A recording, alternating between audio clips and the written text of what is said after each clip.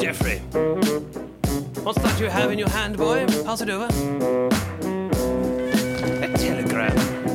Oh dear. Seems someone has been biting me. Fetch me my trousers at once. No, not those. Those are my time travel trousers. Those are my tea trousers. That's it. Those ones. My fighting trousers.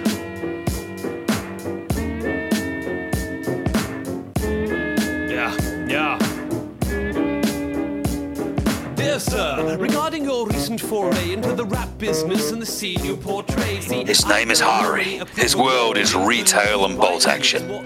Once he was normal, a tough fighter looking for a decent panther. But as the FAQ dropped, each of us was broken. It was hard to know who was more crazy, Hari or everyone else.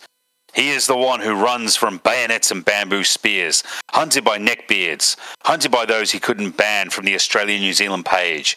So he exists on a 6x4, a man reduced to a single ordered ice.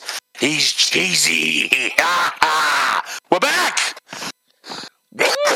Excuse me, I haven't got Rona. I have not got Rona. Lies and deceit. I know. Rob's got Rona, not me. All right, hang on, I'm just going to have a quick drink just to sort of... Choke your germs down back into the upper respiratory tract. The whole time I was doing germs to the abyss from whence they came. The whole time I was doing that intro, I could feel that cough just coming out the back of my throat. I'm like, come on, just hold on. Hold! Welcome back to the Bacon Burgers. We are back again. It's kind of what we do now, I suppose. We actually do regular episodes. It seems very, very strange. Fancy that. No, fancy that. With you as always, Chubby Cheese, aka Tristan. Joining me is tonight. We have the Wild Blue Cheese, aka Rubes. Oh, wild. Are you kidding? Come on, Jesus, guys, Snappy, come on. One job, guys. I'm One just job. sneaking around. Sneaking around. And who else have we got? We have the ever faithful, ever serving admin, or one of the admins of the Bolt Action page, Hari Turner. Admin cheese? Commodore Cheese. Commodore Cheese. I like Commodore Cheese. It's your when we eminence, flew to but Tassie that time. That is true. This is very true. No, you did do that. You 100% did that. All right, so tonight we're going to run through a couple of things, but first off, hobby, Hari, talk to me. What have you been doing? I have been rapidly switching projects because we've ended up with a SKU for... Shut up, Rubes. There's no Panthers involved. No, we've had a SKU in the player list for Operation Sandstorm, so I've had to jump from the Rifle Brigade to DAC. Oh. Oddly enough. I'm not painting up a Horde of Infantry in 2 weeks, so my Gebirgsjäger is standing in for DAC, but There you go. there's a few vehicles on the table. Panzer IV, Panzer III, and a Opel Blitz with a Flak Girling 38 strapped to it. Fantastic. That'll be good. Very nice. So other than painting that up and organising Sandstorm, anything else happening in your world? Ticking away at a couple of selectors, and the thing that you're actually nudging me towards answering is, like you, I've been putting in the work for preparing for CanCon 2023. Now, we're gonna talk about this a lot more later on, but when Hari says preparing for CanCon, hot off the presses, here it is. CanCon next year will be run by myself and Hari. We've got some amazing things in the works. We have been talking to fucking everybody, and I mean everybody. Like I'm calling in favors from people who didn't even know they owed me favors. So it is as simple as this. It's going to be big. It's going to be grand, and we've got some really big announcements. But in the meantime, Sneaky, what's your hobby been doing?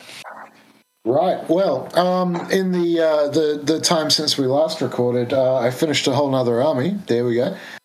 Which you saw me run. And yes. Again, the US Airborne. So I finished that.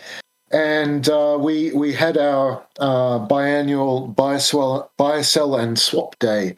How did you go at that? League of Ancients. Well, I got a whole bunch of other shit that's gonna get started. So I got the beginnings of an 8th Army. Perry Desert Rats. You've always said it's about time I do a Desert Army, so there we go. I'm looking forward to this. I really am. I ended up with a fucking ton of boxes of Perry War of the Roses plastics. So never mind the billhooks is incoming. Nice. Sometime soon. And just working on finishing some Stargrave stuff for commission. Oh, nice. Yeah. That'd be cool. No, so I've been doing combinations of, like, I guess, Frostgrave and Stargrave for a good friend of mine, and kind of coming to the tail end of that. Bloody fantastic. There's some 15mm 100 Years War stuff on the go, and the other thing I ended up with out of the buy, sell, and swap day was The yeast infection. kind of something like that. Just an enormous sack of 15mm metal Fallschirmjäger. Whoa, really? Wee. Yeah. So, do I hear Flames of War calling? well, we've kind of moved past Flames of War into O Group, which is kind of like the. It's not actually a Two Fat Ladies game, but it plays a lot like one of those. So it has all of the blip cards and stuff. Yeah. Like a steakhouse, but it handles like a buffet. Yes. So I had been printing up 15mm tanks for a while before that. So now I've got the infantry to finish that off. Nice. That's good, man. Yeah, well, I was very lucky to actually walk away with that Geek Villain mat from the tournament that we will discuss shortly. So I sold the equivalent Mousepad neoprene mat that was doing that, and essentially just swapped it for a big pile of kits. So it was a good, good effort, man. Good effort. Rubes. I told you. Hang on, before we go on, actually, I did actually tell you that Sneaky be like sorting himself out with a pint of fucking port or Shiraz or something, and he's just literally just gone for it. Oh, he's just gone for it. That's it. Sneaky's out the window now. Oh, well, look, I've just finished my dinner, so it's the postprandial. It's brisket. Scary. No, it was a roast chicken tonight. Oh, nice. Oh, very nice. He eats well. He eats fucking well to Sneaky. All right, Rubes, what do you got? Hobby. I'm not going to time you this time. It's a bit rude. No. I don't think we do. And of all times, I actually don't have a lot of hobby progress, to be honest. Lies in the seed. Yeah. Let's see. I've chipped away at a few odds and ends. I've got some American War of Independence Brits on my table at the moment. You've grown the dirtiest mustache known to man. It's filthy. It's absolutely rancid. Beard as well. It's got a bit of a beard as well, to be fair. It's fucking. There's 3 Serbian potato farmers hidden in that fucking mustache, Rubes. You look like a short Captain Haddock. Yeah. He calls them bollocks. I've not done a lot of painting, actually. No, I tell a lie. I printed and started painting a Roman watchtower in 28mm. Oh, that'd be cool. Yeah, my niece got right into SPQR. Like that. How's she doing? How do you find it as a game? I quite enjoy the game itself, actually. It flows pretty quickly. It's not super complex, but it's got a bit of variety in the second edition, of course. Because it seemed like there was something drastically wrong with the first one. More so, especially around the armor and things like that, and costings and things and so forth. But a lot of that's been addressed in the revised edition, Death or Glory, I think it's called from memory. So we had she came up a couple of weeks back, and we had a couple of games there. I ran Ancient Romans and some Spartans in a couple of games, and she ran Athenians. She's now written up a list for Ancient Britons, so I thought for a certain British rebellion that needed a target, so Roman Watchtower got printed and is about 3/4 painted.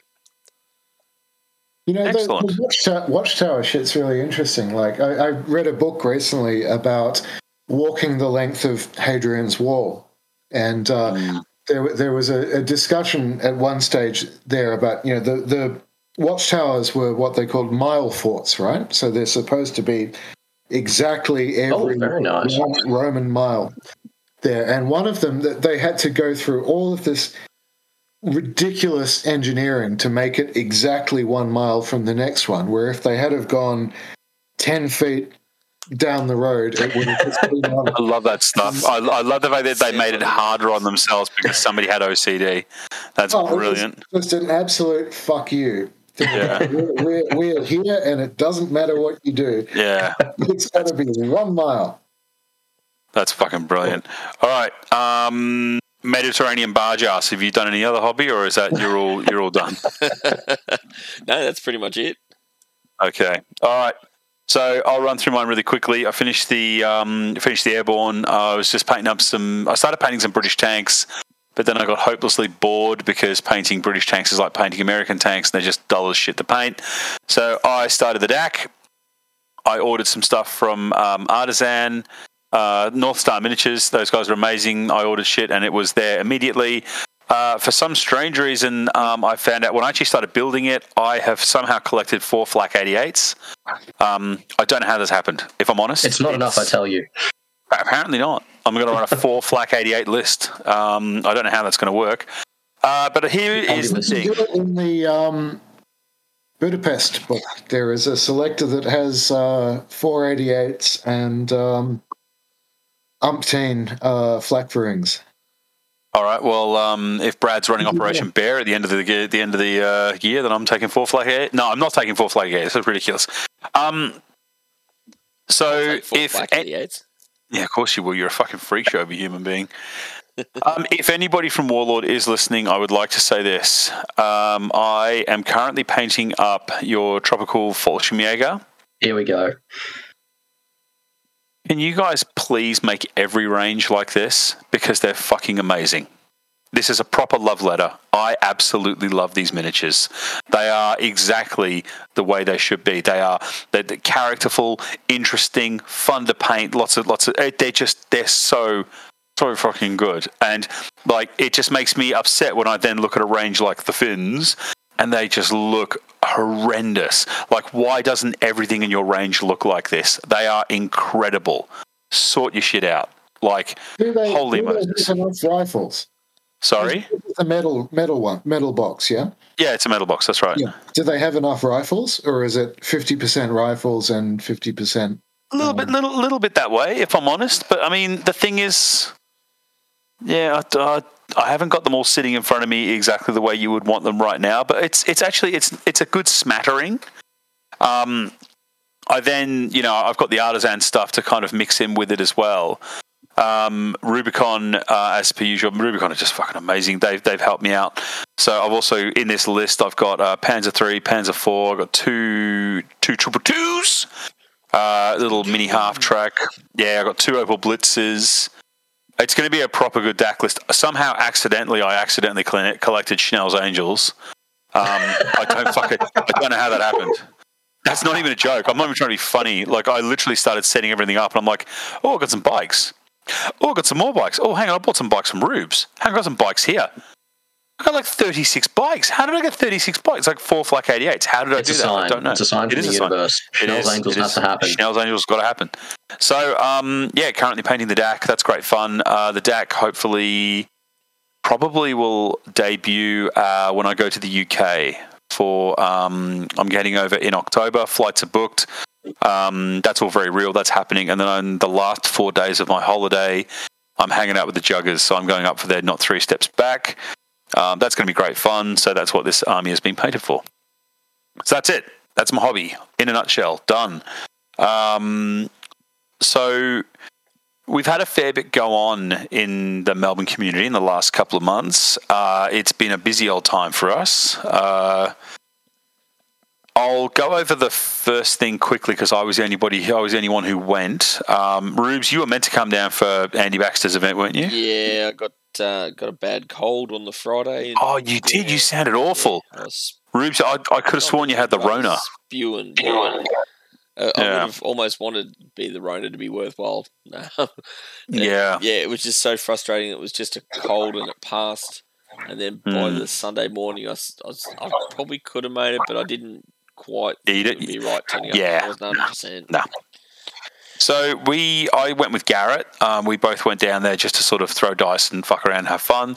It was good because on the Sunday we showed up. There was myself, Garrett, Bradley, Torvald showed up. There's 3 others. Albert, who's a new player down here, and 2 other guys. So you have to forgive me, guys, if you are listening. I'm very sorry. I am shitful with names. I will never forget a face, but I am awful with names.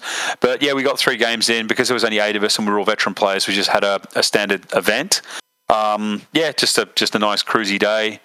And yeah, that was pretty cool. I got 3 solid wins. Apparently, I won. I wasn't really sort of paying that much attention. I got to play a new gentleman. I got to play, and I'm again awful with names. Then I got to play Lee with his very stunning-looking Buffalo Soldiers.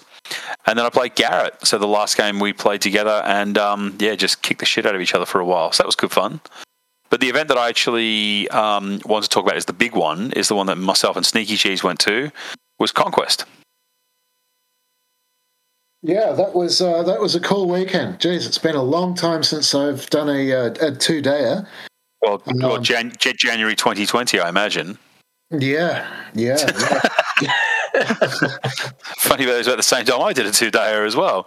No, so a 2-day tournament. Yeah, because mostly we run 1-day events. It's hard to get people to look. It's a big time commitment. It's a big stamina commitment. That was something that I think we both saw by the end of that. That standing on your feet on that concrete floor. Yeah. Unless you've got comfy shoes, geez, that takes a toll on the old back and the old man's shoulders and legs. Well, it was also very warm in there as well. So, and you look. So Conquest, it's warm and it's noisy, and it was to hear what's going on. We sound so old right now, don't we? Oh yeah, my knees were shit. I couldn't hear properly, and oh my god, my throat was dry. Jeez, we're just whinging. Kids, get off my get off my event. Get out of my fucking tournament. It's crazy because I used to do 2-day 40K events pretty regularly. 15 years ago or something, and can't be doing that anymore. Jesus, knowing what the 40K scene was like 15 years ago, that'd be an entirely other level of stamina involved. Oh, this was 5th edition. Not too bad. Yeah, 5th was all right.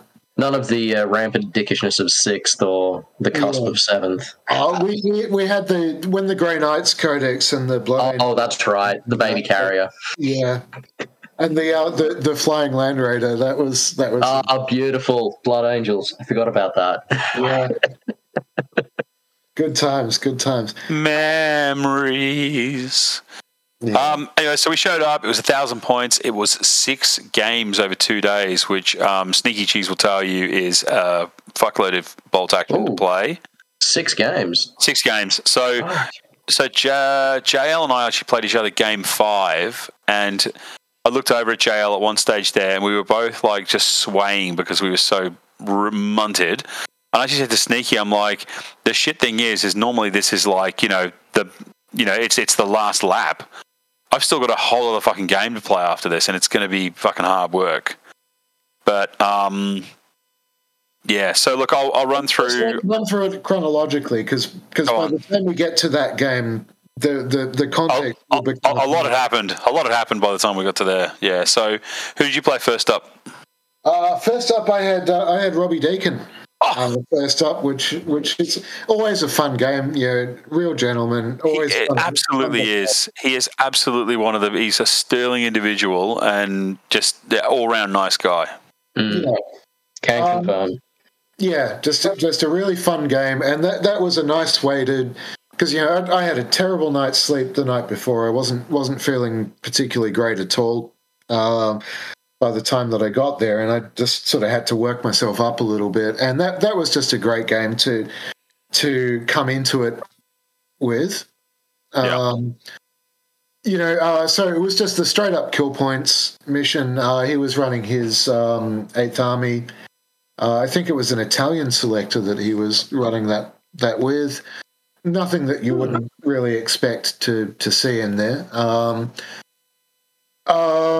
Didn't go his way.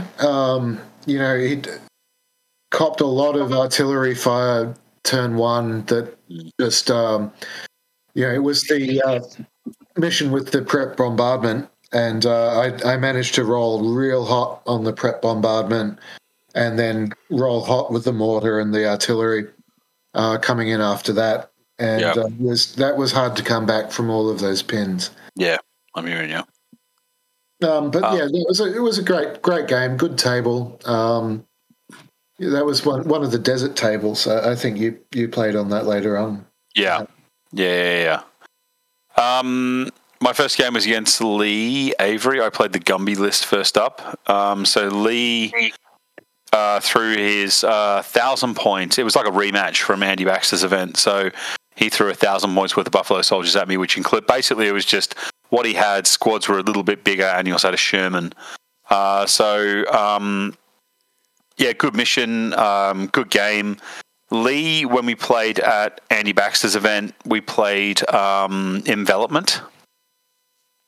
Now, that's one that does actually have a prep bombardment, and I rolled for it and got it, and Lee rolled the one and didn't get it. So this time around, we were like, all right, roll for prep bombardment, here we go, and Lee did exactly the same thing. He didn't get it, I got it, and put a heap of pins on his stuff. I proceeded to sort of hold him back, and it was quite good. It was a good win. I had a little Locust on the day that got a kill ring. It popped his Sherman. But anytime I play Lee, it's always a really good, tough, hard game.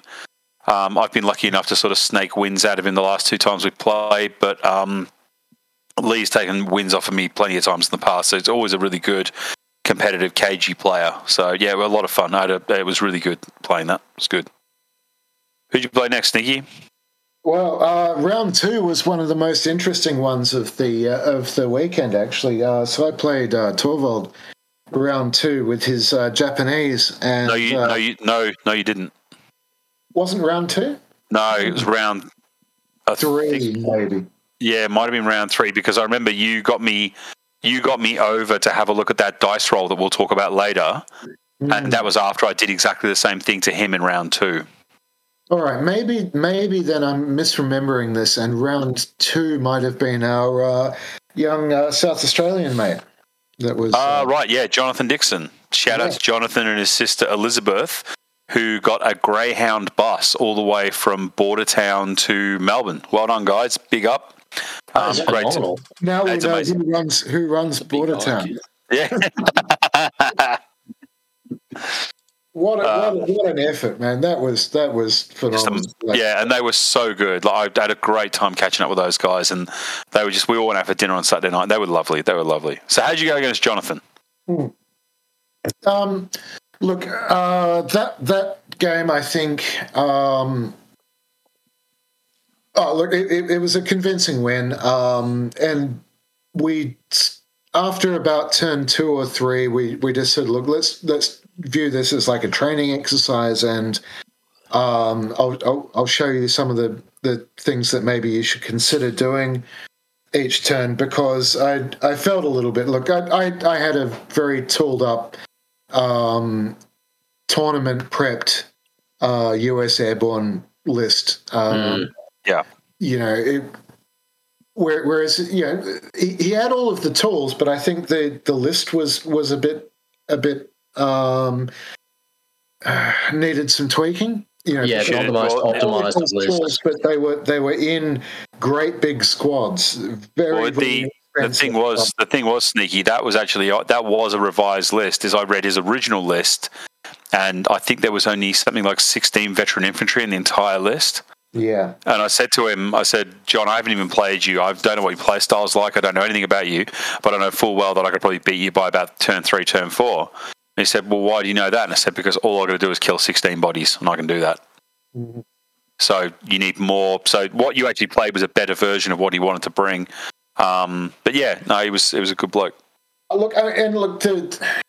He played it well for what he had there, but I feel that, and it's something that will apply to whatever game that you play. When you come to a tournament, you're playing against people who are often very experienced and write good lists, and that sense of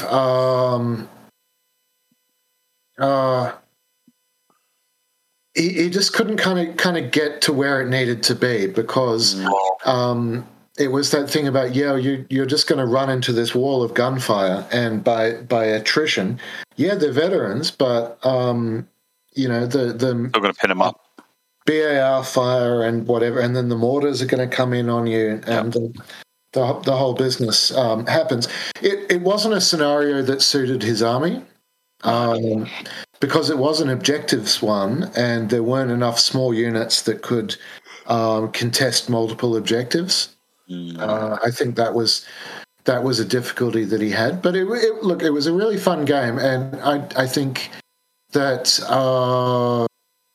we made the best of it in terms of let's just go through what your possible choices are in each turn and look at how you could address this or what you could do differently.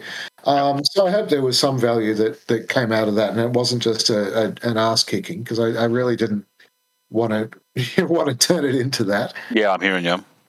I'm just trying to remember the order in which we played. Are you sure that you played Torvald next and not Albert?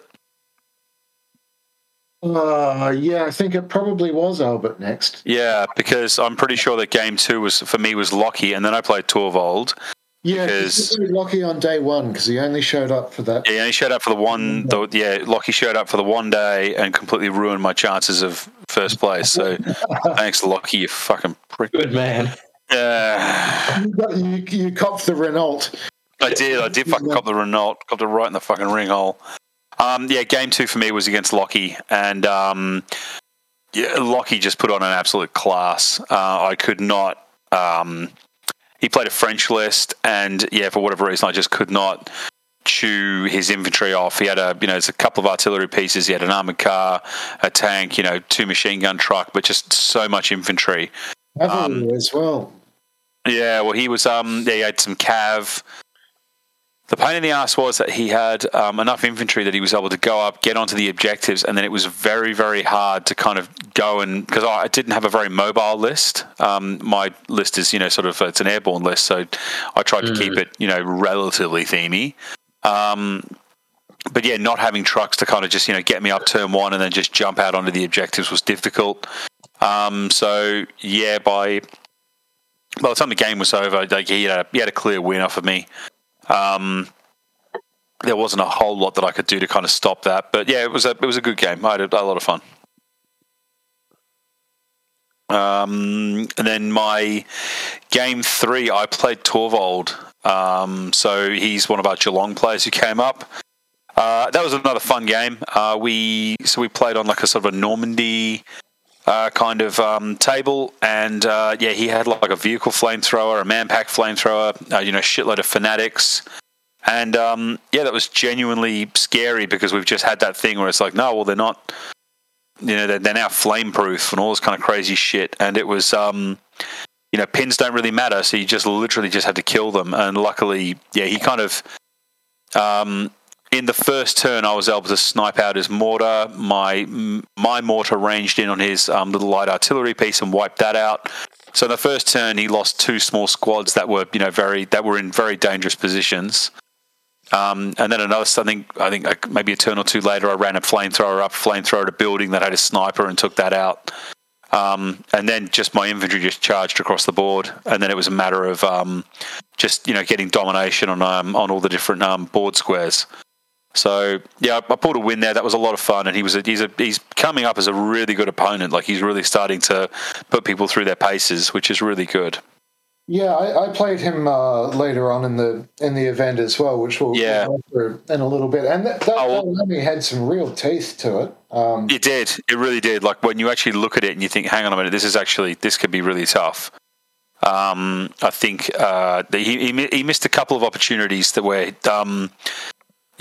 could have made life very, very difficult for me. But luckily, I was able to sort of capitalize on some of those mistakes.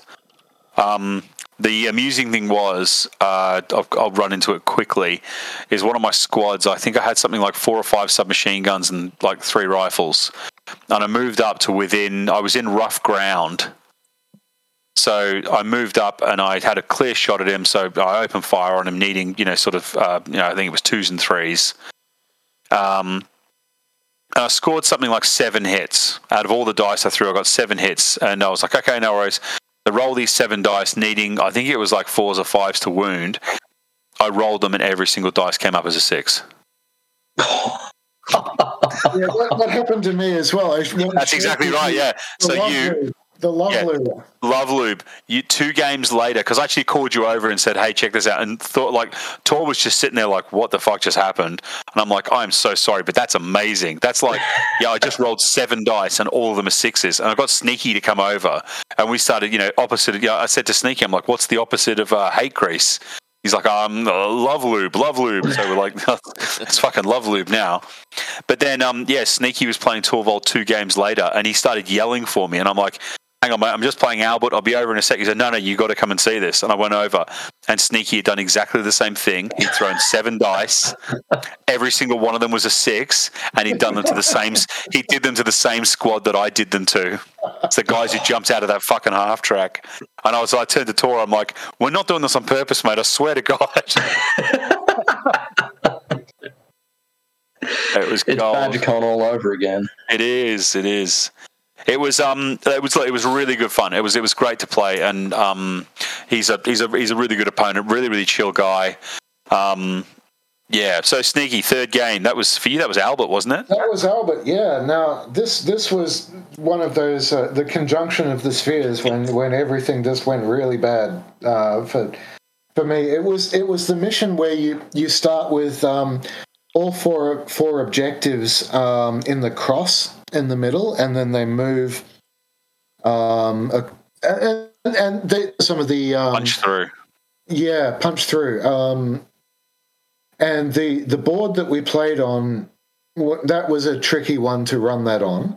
It was one of the 2 desert boards, the one with the big loaves of bread everywhere. Oh yeah, Mount Moran. Yeah. And so I started off trying to capture the central objective. I had the mortar kind of off to the side, and I moved that one as far back as I could to hold it. Look, it was swaying both ways until the what was that autocannon on the truck? Yeah. It's like a Breda. It's like a Breda 20 mil or something like that. Yeah. That thing. Yeah.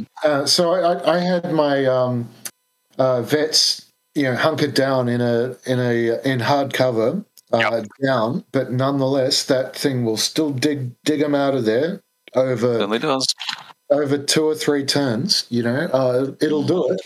It will. So that was something that I didn't necessarily see coming.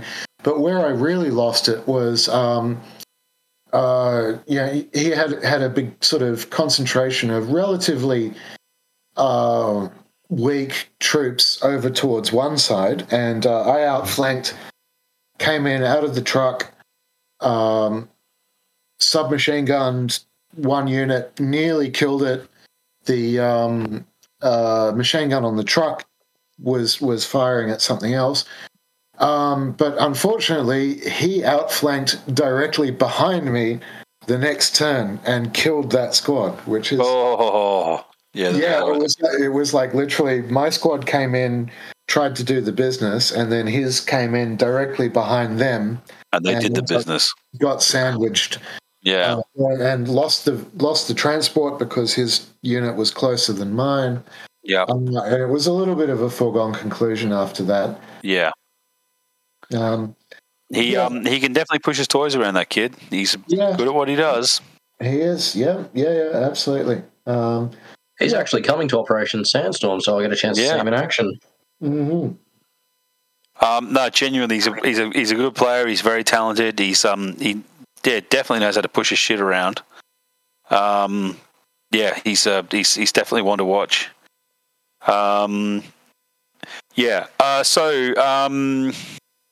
That was it for day one. Day one, we then drove home, and I was just like, I can't be fucked. And then, Sneaky and I, we went out for dinner that night. So it was myself, Sneaky, Lockie, Brad, Lee, the Dixons came down, a couple of other people. It was really nice to actually just be able to sit in a restaurant and have drinks with people. That was something that I've definitely missed. Good catching up with Brad. We had a really good conversation about just about everything, really. It was, we haven't seen each other in like 2.5 years or something. So then went home and came back the next day. Now, game 4 is I was playing Albert, so I got to sort of, meet the Canadian bacon, as it were. That was a really interesting game. For the life of me, I cannot remember what the bloody mission was. Sneaky, anything? Well, game 4, if I remember, was the supply drop. It was supply drop. Heartbreak Ridge adaptation. It was supply drop. So that was one of the new missions that's been written. That was a lot of fun. So we got stuck into that, and I was able to pull out a very, not a narrow win, but I was able to pull out a win. By the end of it, we were, laughing and joking and slapping each other on the back. It was just a really good, hard, interesting game, and he's a very good player. You sort of learn a lot playing somebody like that. You learn a lot about, sort of how people deploy, and he really makes you work for it, and that's exactly what you want out of an opponent, somebody who just keeps you guessing. Genuinely. My observation of that is that of the game that I played with him is that he knows the rules a lot better than many of us do, and some of those little exceptions to stuff and how they work, you can tell he's spent the time reading the book properly. Exactly right. In depth, and all power to him. Absolutely, that's what everybody should really be doing if you want to get good, as the kids say. Sneaky, who was your game 4 against? Oh, that was Torvald. Yeah, it was Tor. So we played on the same mission, supply drop.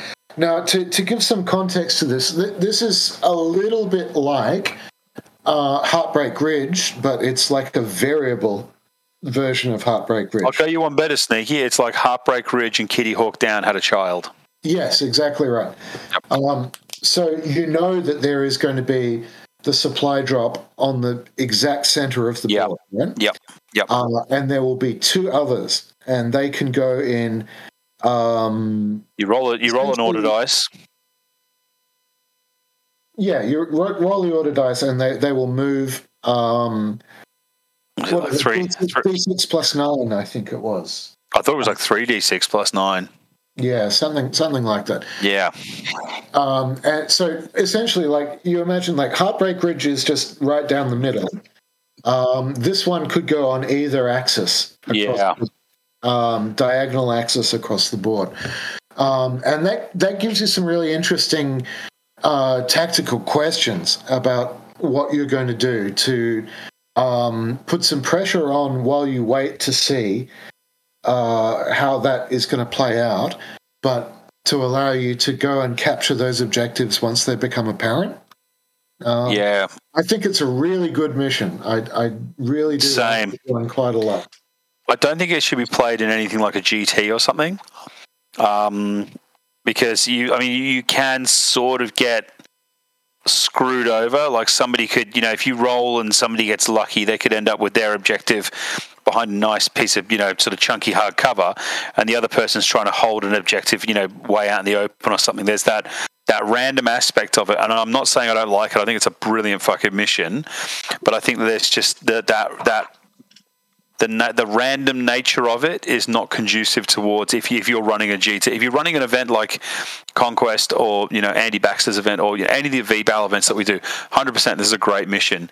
But yeah, the variability of it, I wouldn't be running it at a GT. That's just my opinion.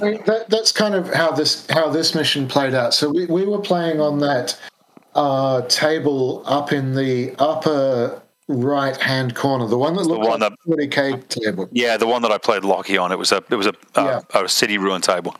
Yeah. Hard work. It had these big multi-story stuff on there, which really did suit me better than him because charging across all of that, he can't get his bonsai charges across. Yeah. Anywhere near as easily. If he charges me, we're going at the same time because we're fighting across barricades.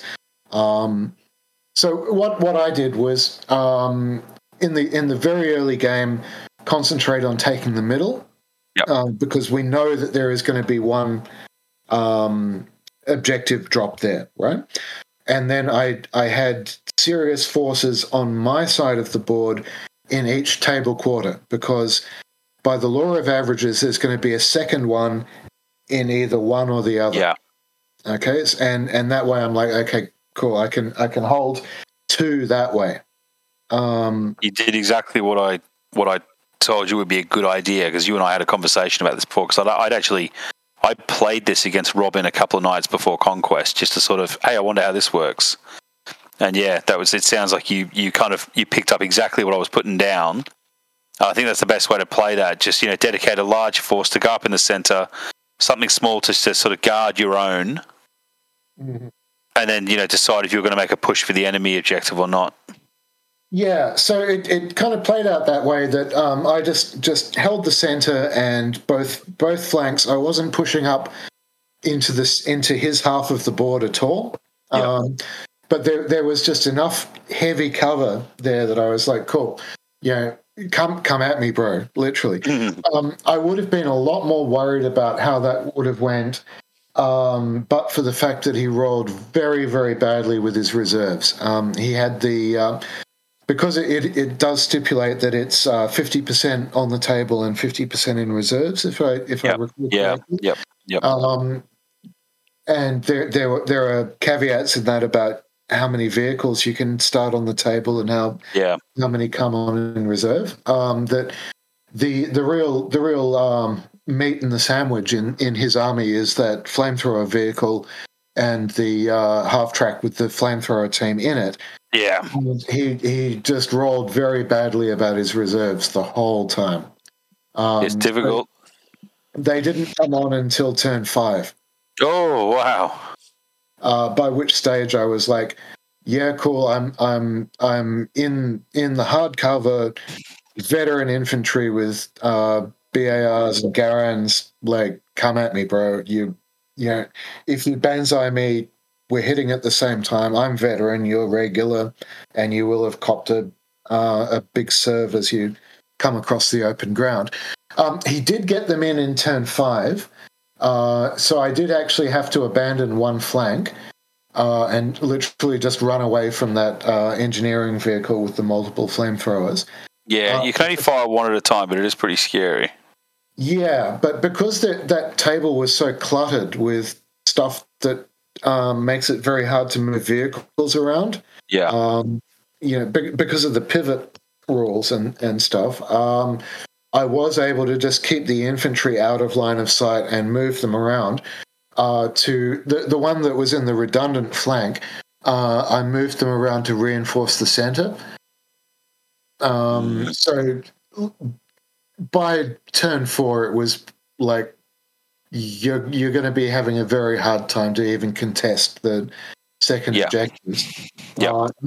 And there was still like my sniper up on top of one of those big 3-story buildings, plinking away at those little suicide bomb teams and stuff. Just grabbing. Yeah, it was funny when he had bomb sticks against me, and there was nothing he could do because all I had was a small tank and a recce jeep, and I just deployed them on the other side of the board, well away from the suicide guys. Yeah. So look, on a different table, like if we had have played that mission on the table that you and I played on, that would have been a much more difficult proposition for me to have won that. Yeah. But yeah, I don't think other than those two vehicles, he didn't have the mobility to move around. Yeah. As much as would have been ideal. Not that I had a lot of mobility either, but it just went my way. It was a good game though. It was fair enough. Well done. So game 5. Game 5. Yeah, this was the fun part, wasn't it? This was very nearly the end of the bacon burgers as we know it. It's funny, isn't it? We were saying that throughout all of the years that we do this, we don't actually play each other very often. No, we don't. Famous last words. Yeah, well, we Lee and Brad both said they tried to keep us apart for as long as possible, but he was like, "You guys have pretty much the same score, so go for it." So Sneaky and I played each other. We played Heartbreak Ridge. It was just a really, really hard, tough game. I was going to use the word bitter, but there was nothing bitter about it. It was just a really good, tough game. Yeah, look, I think that you deployed much better than I did, and I just felt like I got snookered I was tripping over myself in You definitely were, yeah. And then we had that whole thing with the line of sight issue. Whereas it's a jungle table, and I don't like playing on jungle tables at all. I find they're very slow and very cumbersome. I'd much rather play on something a bit more open. But look, needless to say, we had some really good moments. We were both failing our shit as much as we were, as many times as we were sort of succeeding. But when it came down to the last sort of dice, luckily I kind of pushed up enough that you were running out of infantry to throw at me. Yeah. It was a curious table as well because it was very well set out, but it was a very hard table to play against because from any one angle that you have cover, you're open from another angle. So if you're able to deploy really well, you can cover your enemy so that they're not actually, despite how much cover there is on that, they're not actually able to really get cover from it. Yeah, I think at one stage there I took out, I think I ranged on your medium howitzer quite quickly. Yes, yeah. I took that off, and then there was just other stuff where you were just, I think that either my mortar or my 25-pounder ranged in on you, like, there was a couple of times where you just said, "Nah, I can just roll you 6," and then I'd roll a 6, and it was just like, I'm really sorry. All right, well, that'll be 4 hits and a shitload of pins, thanks. And it was just one of those games. It was that position of where you would put your howitzer, where there is actually no way to see it from anywhere. And then it was just then a matter of getting my spotter into a point where he could actually see what you were doing. Yeah, we had a couple of hairy moments where you shot at my spotter a few times, and that would have completely neutered my 25-pounder, but you were hitting him, but you couldn't pin him. Yeah. Funnily enough, Albert did exactly the same thing. Albert was trying desperately to take out my spotter, but every time he would get the hit, but wouldn't get the wound. That spotter was he was hanging in there by his teeth. But yeah, look, great game. Reminiscent of the Armoured event that you and I played in Footscray all those years ago. That was brutal, wasn't it? Wasn't it just? To give you an idea, Sneaky and I did an Armoured event. I think it was, 1,500 points? Yeah, so you had all the open-topped... Four Hellcats, 2 Wolverines, and 2 Greyhounds. And the only machine guns that were in the entire list were the coax machine guns on the Greyhounds. Everything else just had the main gun. That was really difficult. It was good against a list like Sneaky's, but Garrett played LRDG against me and fucking mopped the floor with me. I just wish I had have taken a Panzerwerfer. Yeah, that would have done the business. Oh, it would have done the business for sure. So yeah, I took a win away from Sneaky, which was it's a bit unexpected, if I'm honest. I thought I was the score didn't reflect accurately how close that game was. That was a tough game. Look, it cascaded at the end, as those games kind of do. That it's tight, and then the morale effect and the collapse happens right at the end. So it's neck and neck, and then the business really happens in the last turn. Yeah. Turns. So Sneaky, who did you play last? Last game I played Ange, so the second Japanese. That's right. Yeah. And this was an interesting thing, actually, because, after all of the years that I've been playing Bolt Action, before this, I had only ever played against the Japanese army once. Oh. They're just not that common. No, especially down here as well. Yeah. I can see it in Rube's face. Don't even say it. Something about bayonets. Yeah, that shit-eating grim from behind that horrible mustache. Oh, Jesus, don't ever make that face again. It's seedy.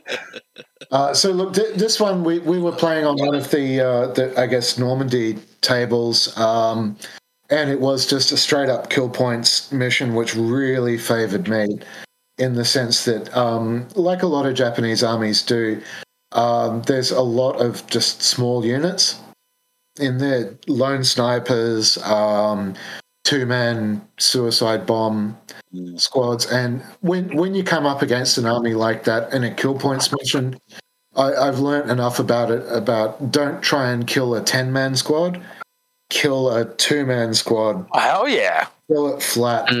And just rack up that dice, not only the dice superiority, but the kill point superiority in the early game.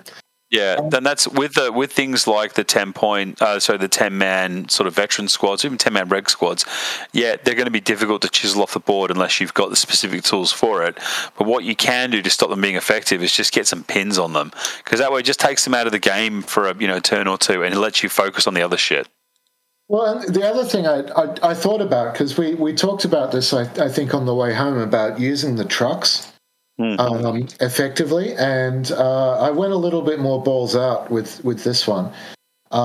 So in turn 2, I had my tooled up veteran paras with all the submachine guns and their truck support right in its deployment zone. Because I really don't want to shoot those green units with small arms and risk them going up. Yeah. So I was just like, okay, right up the guts, jump out and shoot the ever-living shit out of them. Yeah, give them the old 1-2. Yeah, and it's like, cool, okay, you're going to bonsai me? You're still inexperienced and I'm veteran. Let's go. And that just... seemed to swing it right from the very beginning. That very heavy early game punch, and I was able to range in the mortars and the artillery on some stuff that was kind of trying to hide behind trees and stuff. Yep. So yeah, that one I didn't feel was really in doubt from the beginning. A different mission would have been very different, I think. An objective mission where he's got so many dice there would have been really different. Yeah. But just in the sense of I'm just going to kill the ever-loving fuck out of everything that... So that's the thing about kill points. Kill points missions are always going to... It's always a liability taking a big order dice list to a kill points, to an event where you're going to end up doing kill points. And that's essentially, most Japanese lists are like that. They're fairly big and chunky, but that can work against you in certain circumstances. Most of the time, it's a fucking blessing. You're like, yep, I've got plenty of redundancies here. It's going to be good. But if you're playing kill points, well, shit, you've got to look after those dice, and some of those dice are very squidgy. Yeah, well, the difficulty that you've got with some of that as well is that, fanatics means that it's so hard to kill those big blobs of infantry. So you almost just go, look, we'll do that by attrition. Every time these American squads move, they're not taking the movement penalty for shooting. That's right. Yep. Just up we go, pin you, pin you, pin you. One or two of you will die every turn. Yep. But it's still very hard to kill the whole 10 or 12 men. I agree. Until you get into combat range. Yeah. But even then, do you really want to do that? Because then they lose all of those pins. No, they don't. Well, I mean, like, it doesn't affect it in close combat. Okay, yeah. I was going to say, like, it's just, it's gone are the days where if you got into assault, you'd lose all your pins. I just want to be very clear about that. Yes, but they don't negate your close combat. No, they don't. No, you are correct. 100% correct there. Yeah. So I was like, okay, ignore all of those and just kill the officer teams, mortar teams, snipers, that's the way to do it. Artillery, mortars, all of that stuff.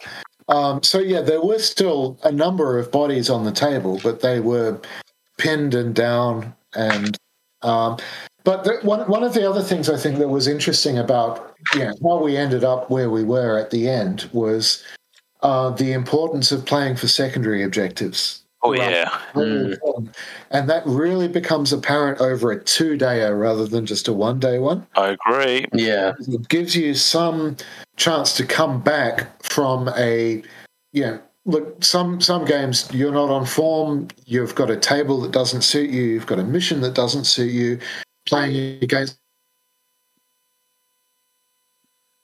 I think Sneaky... Oh, dear. What's happened? Sneaky just froze. Sneaky's just gone. He's been sucked into the wormhole. He said the magic words. Oh, my God. The overlords of Boltax have realised he's revealing too much. They've had to take steps. He's actually just fucking... It's like he's... Klaatu, Varaktu. Sneaky's the fuck out of here. I do take what he says. What he's going on about is 100% correct. But all right, so when Sneaky gets back, we'll go over that. We'll sort of circle back around. Back. Is he back? No, he ain't. Quality podcasting. So the quality of this fucking thing. I'm trying to get sponsors at the moment for CanCon, and they're like, "Oh, what's your podcast called?" I'm like, I should just fucking lie and say it's Cast Dice. At least Brad's got his shit fucking tighter than a fucking drum. We're terrible. We are awful. This is embarrassing. I mean, it's not because I don't care, but whatever. All right, so my last game I played against Pedro. I love playing against Pedro because he is genuinely a really good, engaging opponent.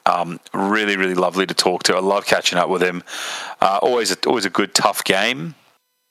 Luckily I was able to. He took the Australians. He had the Matilda Frog and a couple other bits and pieces. But yeah, luckily I was able to kind of sneak a win away from Pedro and have a bit of fun, and that was good. So essentially what it did, I ended up with, I think someone might come out of left field and tell me that I'm wrong, but I got some full points wins. I think I might have got 4 or 5 full points wins. I had the loss against Lockie, and Albert, who was I think I was the only person to beat him all weekend. I came second to Albert by a point, so he got more secondary objectives. Sneaky, are you back? No, he's not. We can see him. No, we cannot. Yeah. I can't even see him. All right, so essentially, Albert came first place. Fantastic effort, well done to him. Like I said, very good player. If you find yourself across the table from Albert, best of luck to you. You will need it. He is good at what he does. Absolute gentleman as well. We had some disagreements on the rules, and that was fine. So we had Lee come over and give us a bit of a bit of a pointer. Nothing we couldn't work out very quickly though, and it was all said and done. It was handled very, very quickly. I came second. Sneaky took a third. Well done, Sneaky. And it was that kind of wrapped it up for the weekend. Oh, fantastic! Yeah, Sounds like it was a solid event. It was a very solid event. I think what we'll do is we'll hit a break. Just try and let Sneaky get these technical issues out of the way. Exactly right. Let's hit a break. When we get back from the break, we've got some more chat. But I think that what we might even do, if we have organised it yet, we might have an interview, we might not. I'm not entirely certain. But we shall be back after these messages. War and Peace Games are Australia's best supplier of all your hobby needs, wants and must-haves. Operating out of Sydney, Ian and the crew boast a large selection of gaming systems, including Bolt Action, Flames of War, Frostgrave, Oathmark, and many more. They also stock an incredible range of hobby supplies from Army Painter and Vallejo to get your army looking its best for the tabletop. Give the guys a call or check out the amazing range at www.warandpeacegames.com.au. And welcome back to the Bacon Burgers. You're here with Wild Blue Cheese, aka Rubes, and Sneaky Cheese, aka JL. We have a very special guest with us this episode, a Mr. John Russell from Warlord. Welcome, John. Hey guys, how you doing tonight? Sorry, I didn't come in with a cheese thing because you took. Well, I'll take Swiss cheese in because if you got blue cheese and Sneaky cheese, I'll take Swiss cheese in. So we'll go from there. Nice. John. I'd say your name is actually quite well known in the bolt action world, but for those who are living under a rock, would you mind introducing yourself a bit and what your role is? Sure. Hi, my name is John Russell. I'm the North American representative for Warlord Games over here on the other side of the globe. I've been at it this is my 5th year going on, taking care of tournaments and conventions and anything Warlord in the United States. Originally, I knew the CEO, John Stollard, from working with him at Games Workshop when I was an Outrider, and then did that for about 13 years in conjunction. I also worked at Forge World for about 10 in the States doing conventions and going to shows for them over here. I've been gaming since the early 70s. My first board game was Luftwaffe, so that tells you how far back it goes. I was into gaming and miniature gaming. When I was in high school, I graduated and then ended up getting a store in my mom and dad's basement for a while. That was kind of cool. And went from there to a game store, becoming the creative consultant, doing conventions in Montana, and then we did the first convention in Korea. That was kind of fun when I was stationed over there while in the military.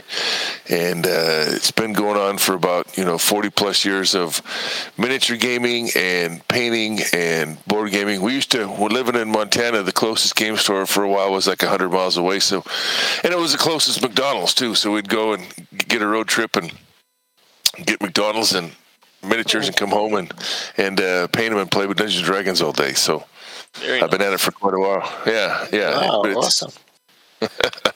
While at Warlord, I've done about 180,000 miles now, traveling around, going back and forth to England and up in Canada and around the United States, just trying to get miniature war gaming organized with Bolt Action, Blood Red Skies as the forefront for right now.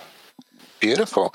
Well, one question I have here, and this is one that Rubes and I were just discussing, and I guess it's pertinent to the history of gaming in the US. One of my observations has been that wargaming in the US has that history of the Hex Encounter, SSI, and Avalon Hill kind of board game thing, and it almost seemed to me that miniature gaming was not so prevalent up until relatively recently. But you seem to have a bit of a history in that. Is there anything you'd like to kind of comment about that, or what are your thoughts around how that went and the development of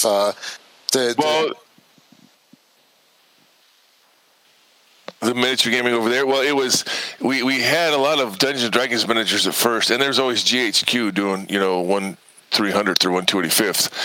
And then there was the minifig and Grenadier and Ralpartha stuff, and then they kind of get into some fantasy miniatures, and there was some skirmish level stuff, but there was nothing really big and organized except for the historical guys. The historical guys always had minifig stuff, and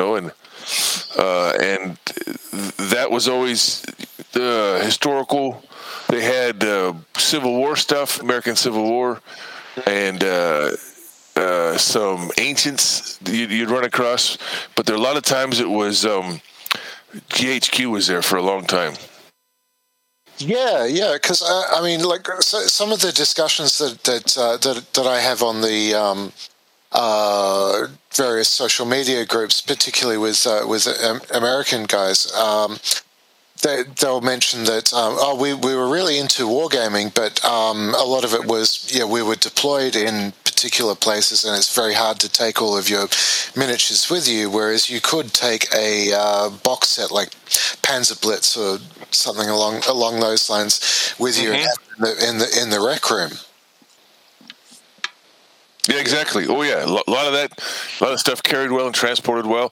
That's, if you got like Centurion, that old fast game, based off of BattleTech, those were cardboard boxes that you could play that were kind of easy to transport. But yeah, a lot of times it would end up being a board game, and then you had to have the space to play it. Yeah. Awesome. So one of the other questions that, in just very general terms, that we were talking about some of the differences that perhaps we see here in Australia and in the UK as opposed to the US, and the way that the meta operates is the local gaming store is a lot more central to the way that everything operates in the States.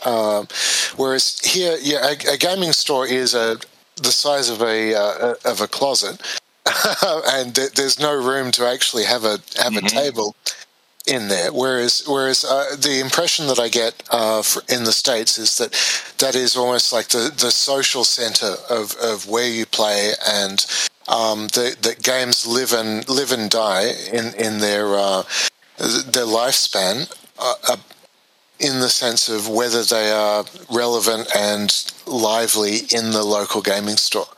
What do you think about that idea?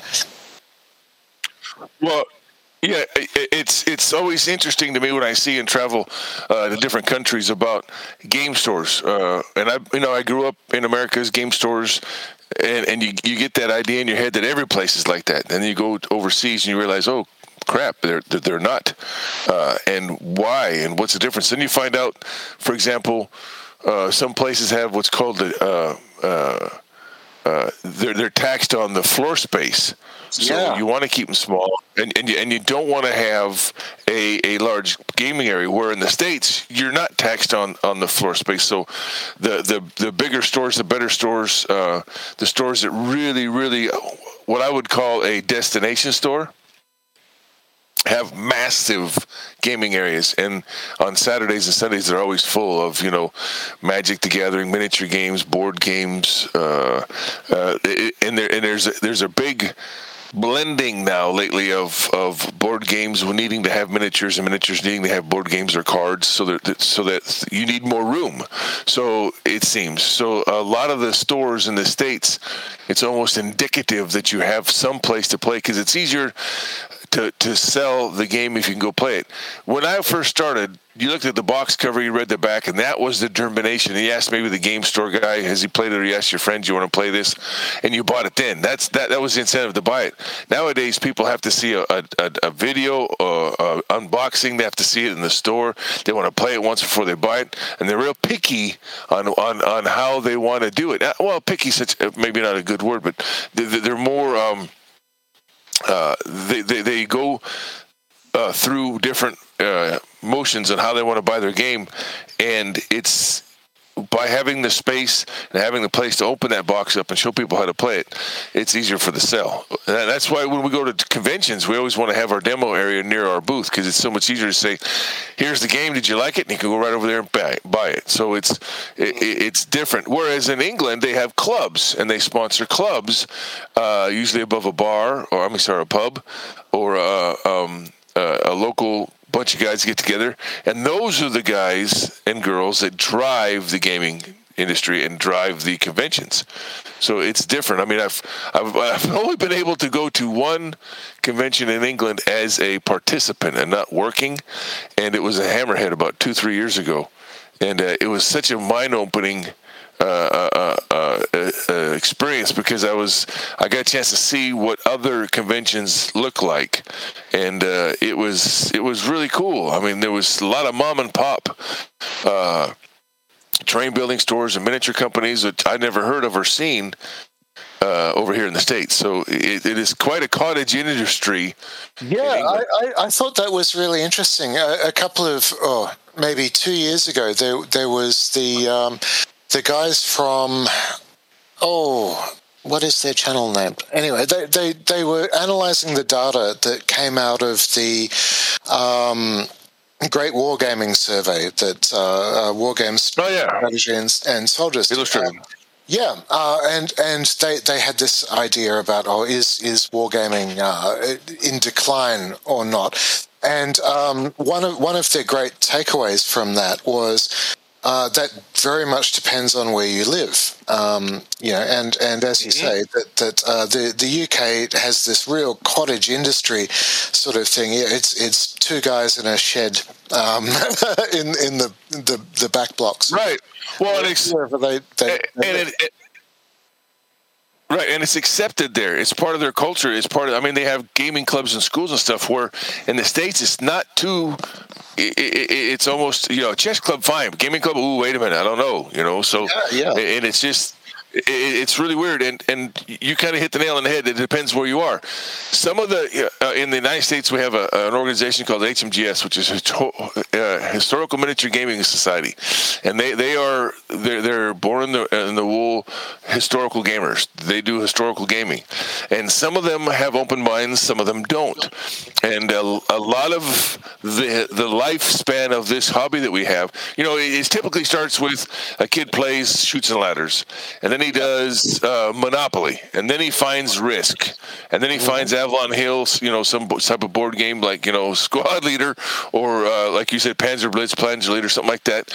And then he discovers his first couple miniatures. He probably does role playing, does Dungeons and Dragons, and then he gets into historical gaming and skirmishing, and through a Judge Dredd game or bolt action, something like that. Then he gets into the massive historical things, and you've got to cultivate that gamer. And some of the historical you pretty much just described my rise of gaming, to be honest. Yeah, exactly, and that's how it is. And to encourage that growth, you've got to allow that fantasy and science fiction into your historical backyard. And some of the people are very open to it, and some of them, I don't want to have that. Well, those people that say I don't want to have that, that's where it's dying. And without young bloods coming in, there's some great conventions over here that probably won't be around in 5 or 6 years because they're stuck, dyed in the wool. We're going to be historical. It's only going to be historical. Well, I always say, if we're going to play historical, we're going to do Gettysburg, then I'm the Union, you're Confederates. I win, you lose, next game. Because, anytime you throw a dice on the table, it becomes a fantasy or a science fiction game because you're changing the odds. So absolutely. I mean, one of the things I think about, I'm on the committee of my local club like that, and we are the League of Ancients, which is a little bit of a joke because we're all so old. I'm funny. In my mid-40s, and I would certainly be one of the younger members. And look, we're playing 6mm or 15mm Ancients games. And that is the interesting thing about how do we route people through the pipeline. Look, right. we can cast as many side eyes about our our competitors, should we say, or the more outlandish fantasy stuff as you want. But we've got to get kids in to this, and they will get into it through Doctor Who. They'll get into it through Marvel. They'll get into it through all of this other stuff. But like there's a great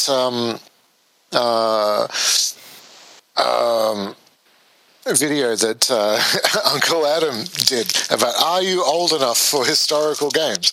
Well, eventually you will become that age, probably about age 35.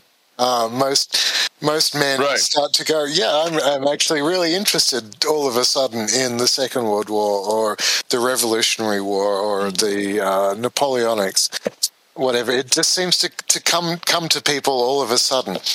Around Napoleonics is. Yeah, Napoleonics is a young man's game, though, because after 50, you'll never paint all those miniatures, so you got to get into it before you're 50, right? Well, what was it that paint the uniforms? What was it that the general said? Any hussar that lives past 30 is a wastrel.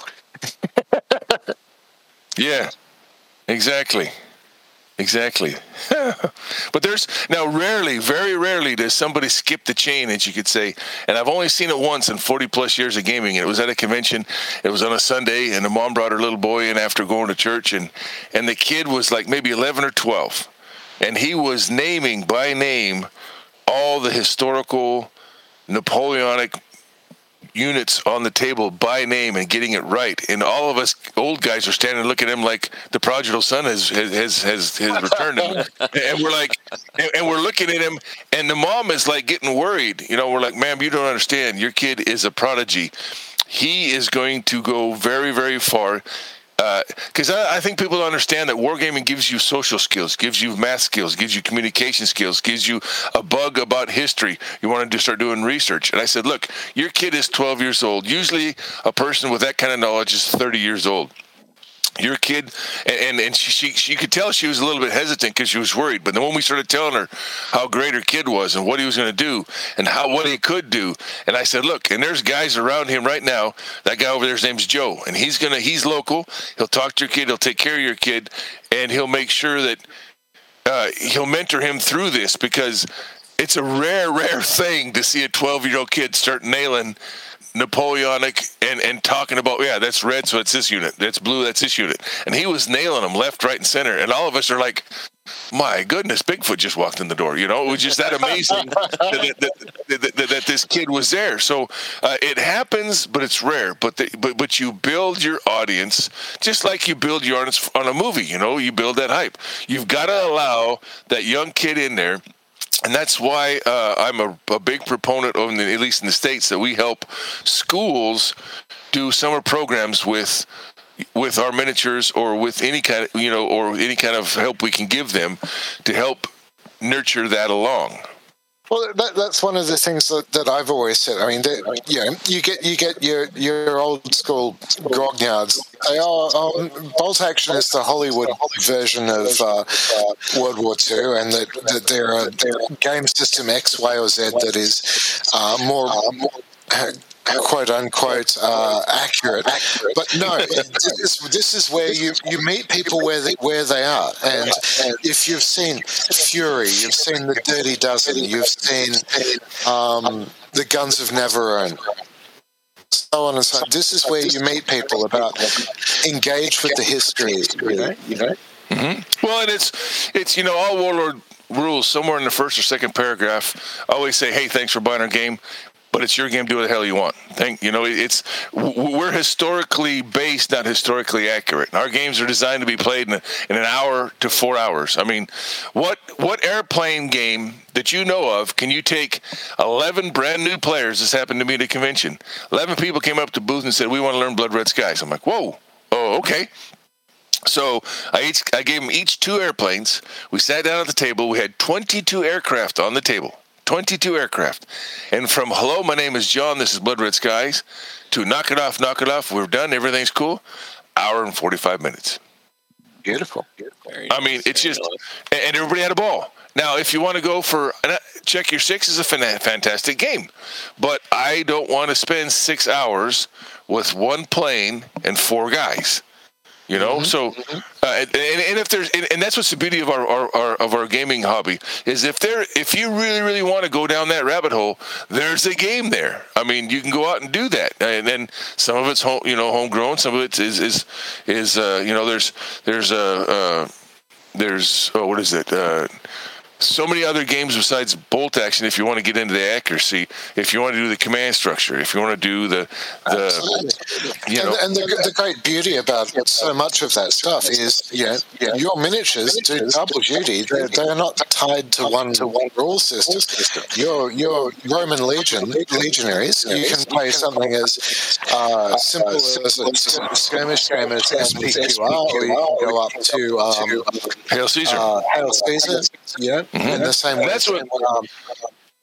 Go ahead. I'm sorry. Oh, sorry. I'm just getting a little bit of feedback from my mic.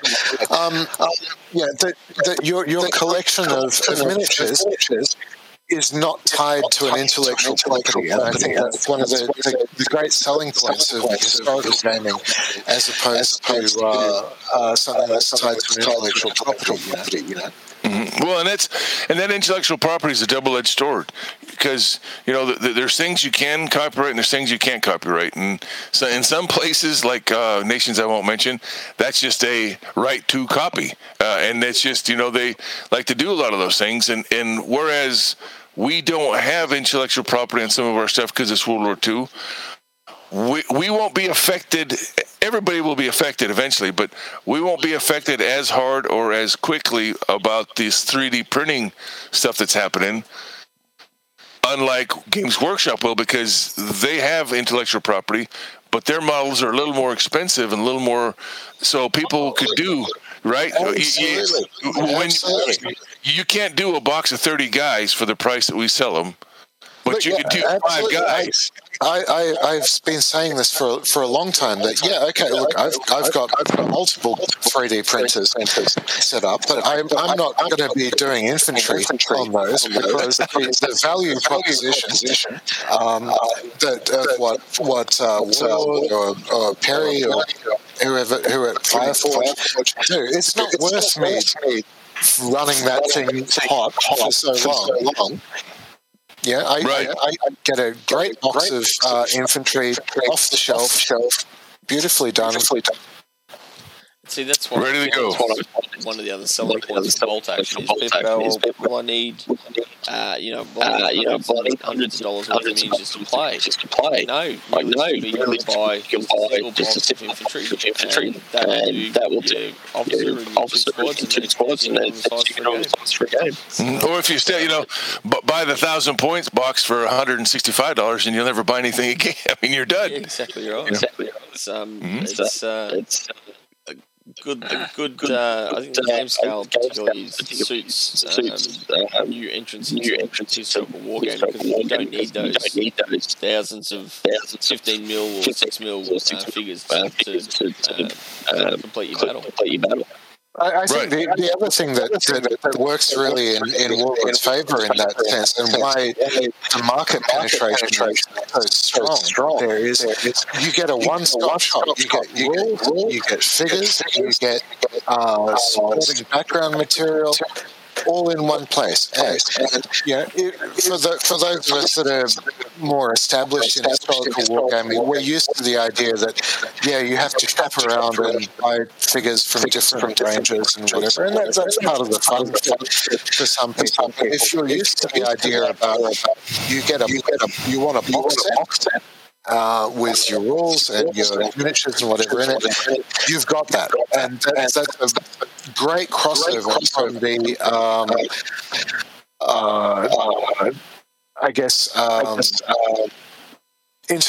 IP control kind of stuff.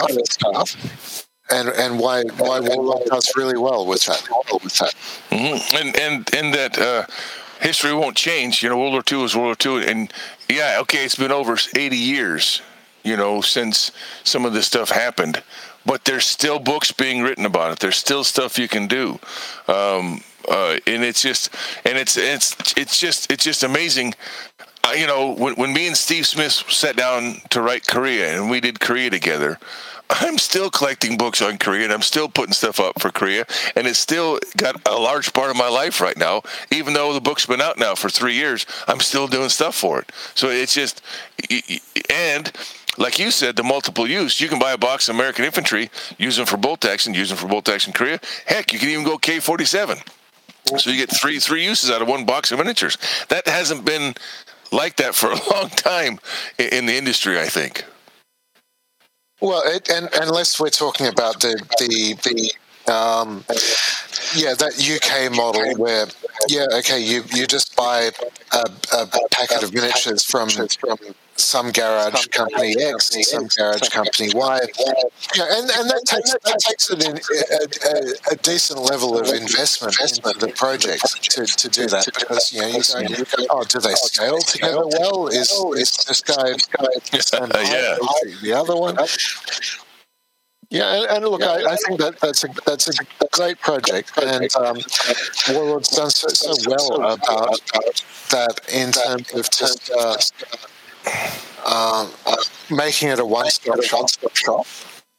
Well, and I gotta be honest too. What amazes me is the forthright stick-to-itiveness and gumption that you guys have in Australia. That, I mean, my God, you guys have to deal with all that shipping and all that stuff trying to get stuff up here, and you still do it. You still play Gates of Antares, you still play bolt action, and it takes you guys a while to get that stuff, but you've got a great support network down there, and it amazes me how robust it is. When I start talking with people about Australia and New Zealand about playing games, and they're like, oh, it's nuts down there. They are just gung-ho, and they're playing the crap out of this stuff, and it amazes me, and I take my hat off to you guys, because, I mean, it is amazing, and someday, maybe, hopefully, knocking on wood, I'll be able to come down and experience that myself. Well, fingers crossed. We'd love to see it. Mm-hmm. But yeah, the industry, I think, like going back to what we started off this whole long rabbit hole dive into, was the industry as a whole is sound. The industry as a whole is changing. There's more games now with cards or boards. We just released a game called Combined Arms. It's got all of that, So, it's our first board game. It was funny when you started talking about Romans. That was the very, very first box of historical miniatures Warlords sold. And it all because Paul Sawyer and John Stollard were made redundant, and they had their check, and they said, what are you going to do? And they're sitting around John. Everybody's heard this story, or if you haven't, I'll tell it. They're sitting around John's dining room table in his kitchen. So what do you want to do? I don't know. What do you want to do? It's like those freaking vultures in Jungle Book. I don't know. What do you want to do? Hey, stop that. So they decided that they would, we've always wanted to make Romans. Let's make some Romans. We never made Romans in Games Workshop. Let's make Romans. So they made Romans, and they ended up selling them, and that's kind of was the genesis of Warlord Games was that first box. Yeah. And it was sold. Got about 150 of them. Yeah. The first box was sold in Brookhurst Hobbies out in California. So that was where Warlord started. So it's kind of like one of those, wow. And now we've gone 13 years. And now we're putting out a board game, and we're putting out more miniatures, and we're putting out different. Some people say that we're spreading ourselves too thin, and we're trying to specialize. Well, John's been trying to take care of the industry as best he can, and if he sees a friend of his that's starting to get into trouble, maybe he'll see if he can't help him out, and that's how we acquired, Skytrex. We acquired Duncan McFarlane's miniatures, and to keep those legacies alive and keep them going instead of getting pushed on the ash heap of history. So we've got we're keeping them going, and now we were able to diversify our portfolio, to use the buzzword, and now we can. Here's a question for you that's somewhat germane to that. Then, so I mean, every country has its own.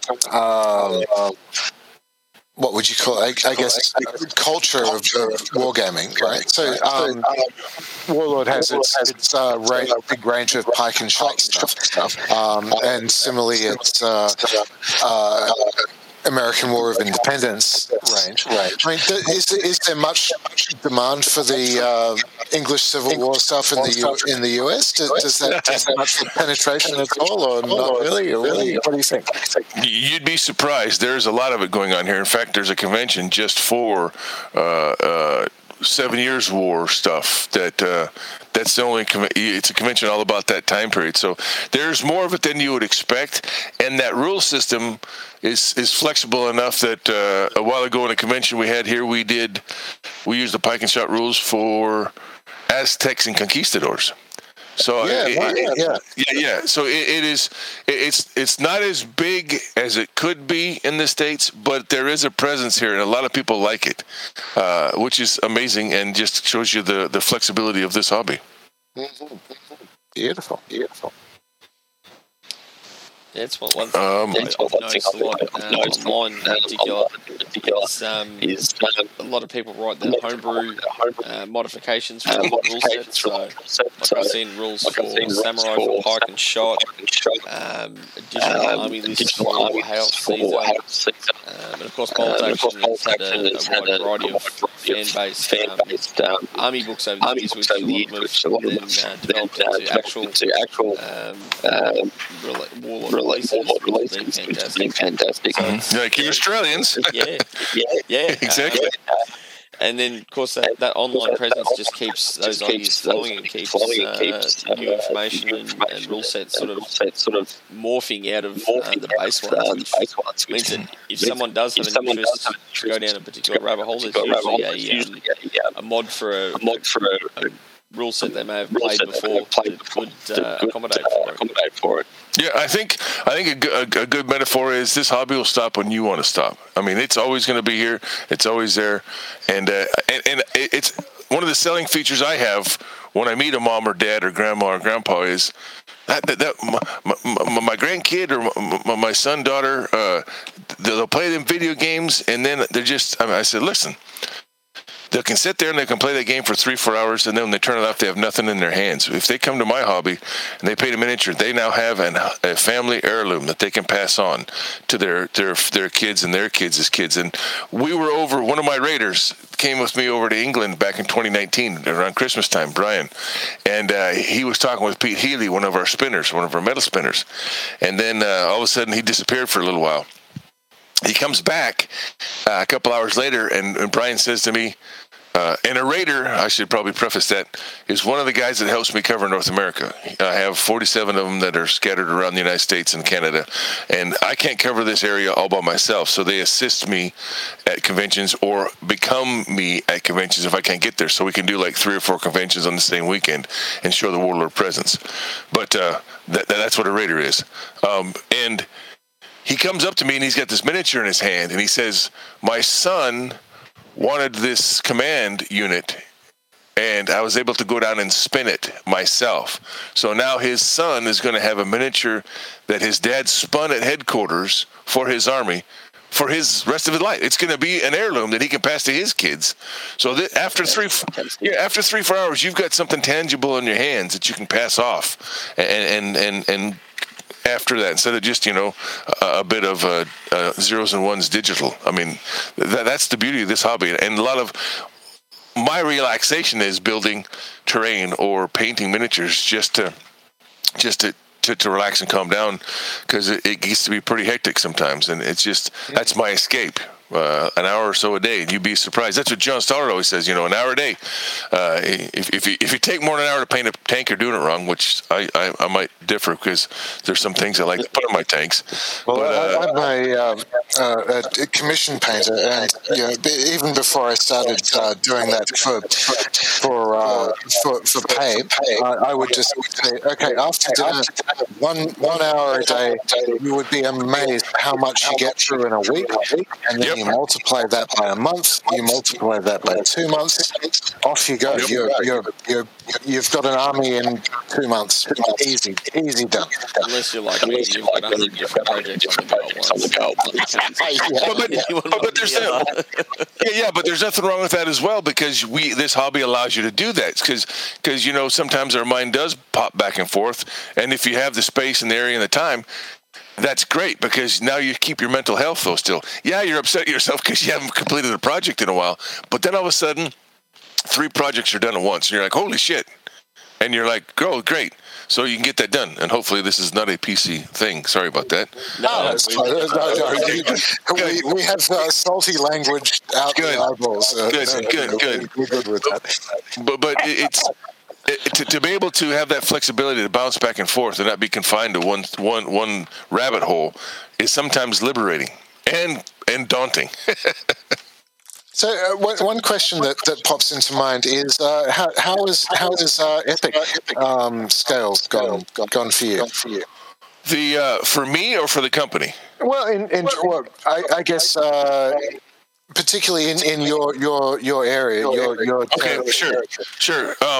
Well, the whole experiment of the Epic system that Warlord decided to do, and we jumped into it with American Civil War, was we didn't have any 28 mils ourselves. We had the Perrys, and we were debating whether to do that or should we try this Epic idea. And the reason why they're 13.5 instead of 15 is that way you can get a whole regiment on one sprue. You get 5 stands, a cannon, and a commander on one sprue. So you can get a crap ton of stuff in the box. 2,500 figures in a box. It's freaking amazing.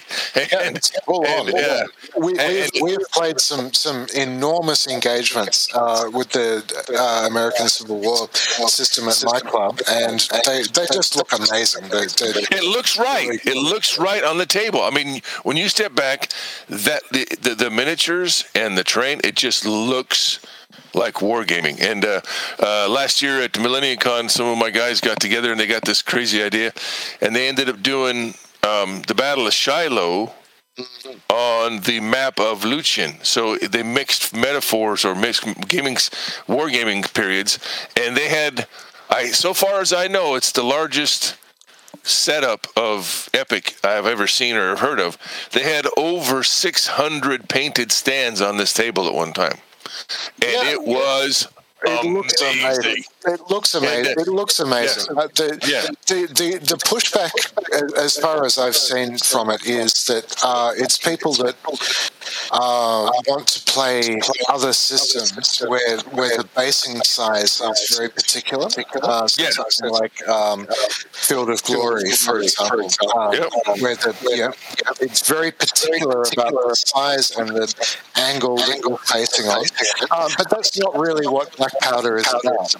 No, it's about getting a bunch of guys together and having a fun game and doing it in 4 hours or less. Now, I myself had nothing to do, had no interest, and had no miniatures at all for American Civil War until that box set came out. And now I've got tons of 15 millimeter around I'm looking around my little gaming area / workshop here, or planing area, and I've got a crap ton of 15 mil, and I'll push anybody's lead around, and I'll play a game. And now this Waterloo thing came out, and again, same thing. I had no Napoleonics. I'm over 50, so I shouldn't be painting Napoleonics, but now I've got a shit ton. Your eyes are about as good as mine, I'm guessing. Exactly. Exactly. And you got to use that 3-foot roll, paint your miniature, put it, extend your arm out, it looks good enough, you go.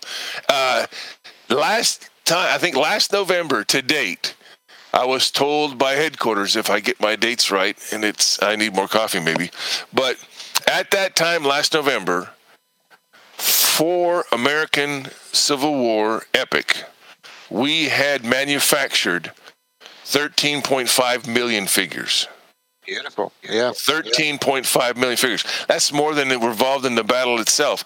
And it is still very popular. People are still buying it. I sell 1 or 2 or 3 of the starter boxes for American Civil War every convention I go to. And now with Napoleonics and with the French, British, and now soon to be Prussians, people are just like, oh my God. And you can paint the Prussians like Dutch or the French. I can't remember how it goes. I even had a guy grab a sprue or 2 of the British Napoleonics, took them away from Adepticon, brought them to Little War. So we're talking about 3-4 weeks, a month. Had them painted up as Americans for the War of 1812. And they looked phenomenal. I mean, it was just like the mind of a gamer is amazing, and he'll take something that's off the shelf and mod it and junk it and make it into something that it's just. Has there been a good uptake of that in the store system? Oh yeah. We're selling it. I guess that a lot of gamers, like 15 mil is a grognard scale, right? It's an old school, old man kind of scale. We're used to 28 mil, 25, 28 mil stuff. And when you get into 15s, you're really in the weeds with that.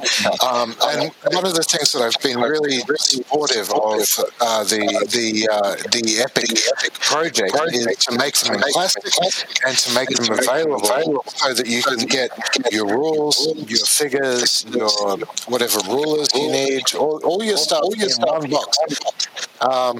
Because that is something that when you're invested in a system that's reliant on stores rather than clubs, it lives or dies on can you just get it all in one hit. Right. So I'm interested to see how that's gone for you. Well, and the American Civil War box was fantastic, and what a great test that The sales guy said, well, maybe we'll sell 1,000. Let's humor the boss. And the boss said, no, we better make 3,000. Well, I think we sold 5 since then, so we're just, it's been going nuts. And you got both armies in the box, and there was only 2 sprues, really. They came out either blue or gray. They were pretty much basically the same. And then we're going to have a sprue we're going to redo the horse and put them on a sprue. So basically that first test was 2 sprues and went fantastic, and everybody loved it. Now we're doing Napoleonics. I've got a starter box sitting on my shelf. It's one of my many projects that are slow burn. Yeah. And now the Napoleonic box, we had to split it into British or French because there's so much in there because they had so much cavalry. When the Prussians are released, we'll have 11 different sprues for that line. There'll be 11 different sprues for that line, which is just amazing. And then the next project, which I can't talk about, but we can probably bounce around a little bit, is going to even be better. And it depends upon how people buy it, how people like it, how it's received. And the more people like it, the better we can do. Today's industry, and again, the gamers are so fortunate to have the choice to pick this miniature or that miniature, or try this or do this at home, compared to back in the day when you had like 3 miniature lines. You had Grenadier, Minifigs, and Realpartha, and you were stuck with that, and you had no choice. I'm in the process of liquidating them, actually, but 1970s odd era minifigs, Napoleonic. Lump of leads. Yeah, leads, which I'm gradually swapping out for AB Miniatures, which is an Australian company that does lovely stuff, but they're very large 15s. They're actually more like 18s. They're all singles. And one of the things that I do really like about the way that the Epic stuff is done is that they're so easy to paint because they're ranked up together. Yep. It's not like you have to paint each individual figure as if it were a 28 millimeter figure. You're painting a stand of 10 guys, whatever it might be. And there's a lot that lends itself to process painting. Just get them in and out, and they look fantastic. They're done like that. Yep. That 3-foot rule kicks in, and they look great on the table. And that's what you got to remember is nobody's going to pick them up and say, hey, you missed this button here. And also when you rank them up, I learned, much to my chagrin, on my first test, is you can't paint them like a 28. You got to paint the front rank front and the back rank back. Don't paint the middles. I mean, you can paint them up a little bit, but nobody's going to be able to tell if that guy in the middle back row has got a beard, which I did paint, but now the next batches I won't because you really can't see it. Yep. Yeah, it's going very well. We're very excited to release the Prussians, and we're very excited for the next project to come up around Christmas time. So, The epic scale system for Warlord will not go away, but it'll be expanded. I can say that for sure. Good. I think it works very well with the slight tweaks to Black Powder. Mm-hmm. Yeah, and Black Powder is a wonderful introductory system to that era. Yeah, yes. Because it's not fiddly the way that a lot of other systems are. Like, the same way that bolt action is. I guess the Hollywood version of World War II, and you're not worried about the granular aspect of is one gun slightly different than another. Really, they're just ranked up into their slightly different versions. Black Powder works very well like that, as does Hail Caesar. Hail Caesar works just as well with Ancients as it does with Shield Wall. Yeah, exactly. And it's one of those, my first experience with Napoleonics was I was in high school. We went over to the history teacher's house and we played it, and there's like 7 or 8 of us, and we did 6 hours and we did 2 turns, and we didn't finish the game. I'm like, whoa, that was fun. And it was at the time. But now, if you ever go over to, like John has a game every Thursday night at his house, and you show up at 6, house rules kick in at 9, and you're out the door by 10. And you'll play a game in 4 hours. I mean, the fastest Black Powder game I've ever played, we did it in an hour. And it was 8 of us, and apparently all the dice fell just right, and the charges were blown and stuff, and we got done, and we looked at each other and I think we're finished. And everybody's like, yeah, I think we're done. But it was an hour. So you can play a Black Powder game in an hour, and it's just... Yeah, and I've never been a fan of inconclusive games. That no one wants to just sit there and roll dice for 5 hours and not have anything be decided. You've got to get to the end point. Yep, and then you can talk about it later for the next couple of years. Yeah. Yep, and there's circle back to sure. Arms. Sure. I've got a pre-order that's on its way to Australia as we speak for Combined Arms. Fantastic. As long-term listeners to the show know, I'm very much about the narrative and the story. And I've seen Combined Arms for the potential of creating that grand sweeping story. Yes. The write-ups. What will it mean for bolt action players? I've been told, and I've heard from several people, it's going to change how you play bolt action, and it's not in a bad way. Combined Arms is a new thing that we're trying that allows everybody's been wanting somehow to tie it all together, just like those grand massive GW games. Europa, GDW had that huge system called Europa that you needed like a gymnasium to play in and like 3 months to play it. What this game is going to allow is a game club where a bunch of guys get together, or girls or players or whatever you want, to get together and play a campaign how you want to play a campaign. So, again, the Warlord mantra, this is your game, do what you want with it. You can play it as a board game, and you play it in about an hour, 45 minutes, maybe 2 hours. And there's 4 boards in there. There's Africa, there's Eastern Front, there's Guadalcanal, and then there's D-Day. Now, if it is popular and people like it, we might put out more boards. It's a high-quality cardboard. It's very thick. The cards are very thick.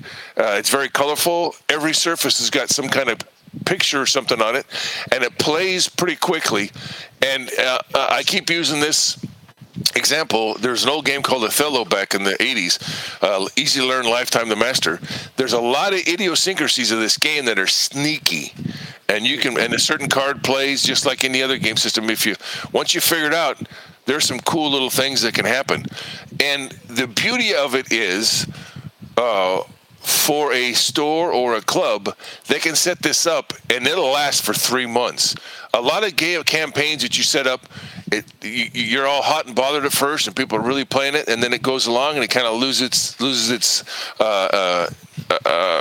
it starts falling apart. It starts just melting away because people start getting disinterested in it, or it kind of breaks down. It just breaks down. Whereas this is going to give you a skeletal structure to hang your games on, and you can play the board game straight out and be fine. Or if you get to a square where a tank or an infantry guy are adjacent to each other, you can flip that and now go to your bolt action. And each counter on the board for ships, for tanks, and for infantry represent 1,000 points in their respective game.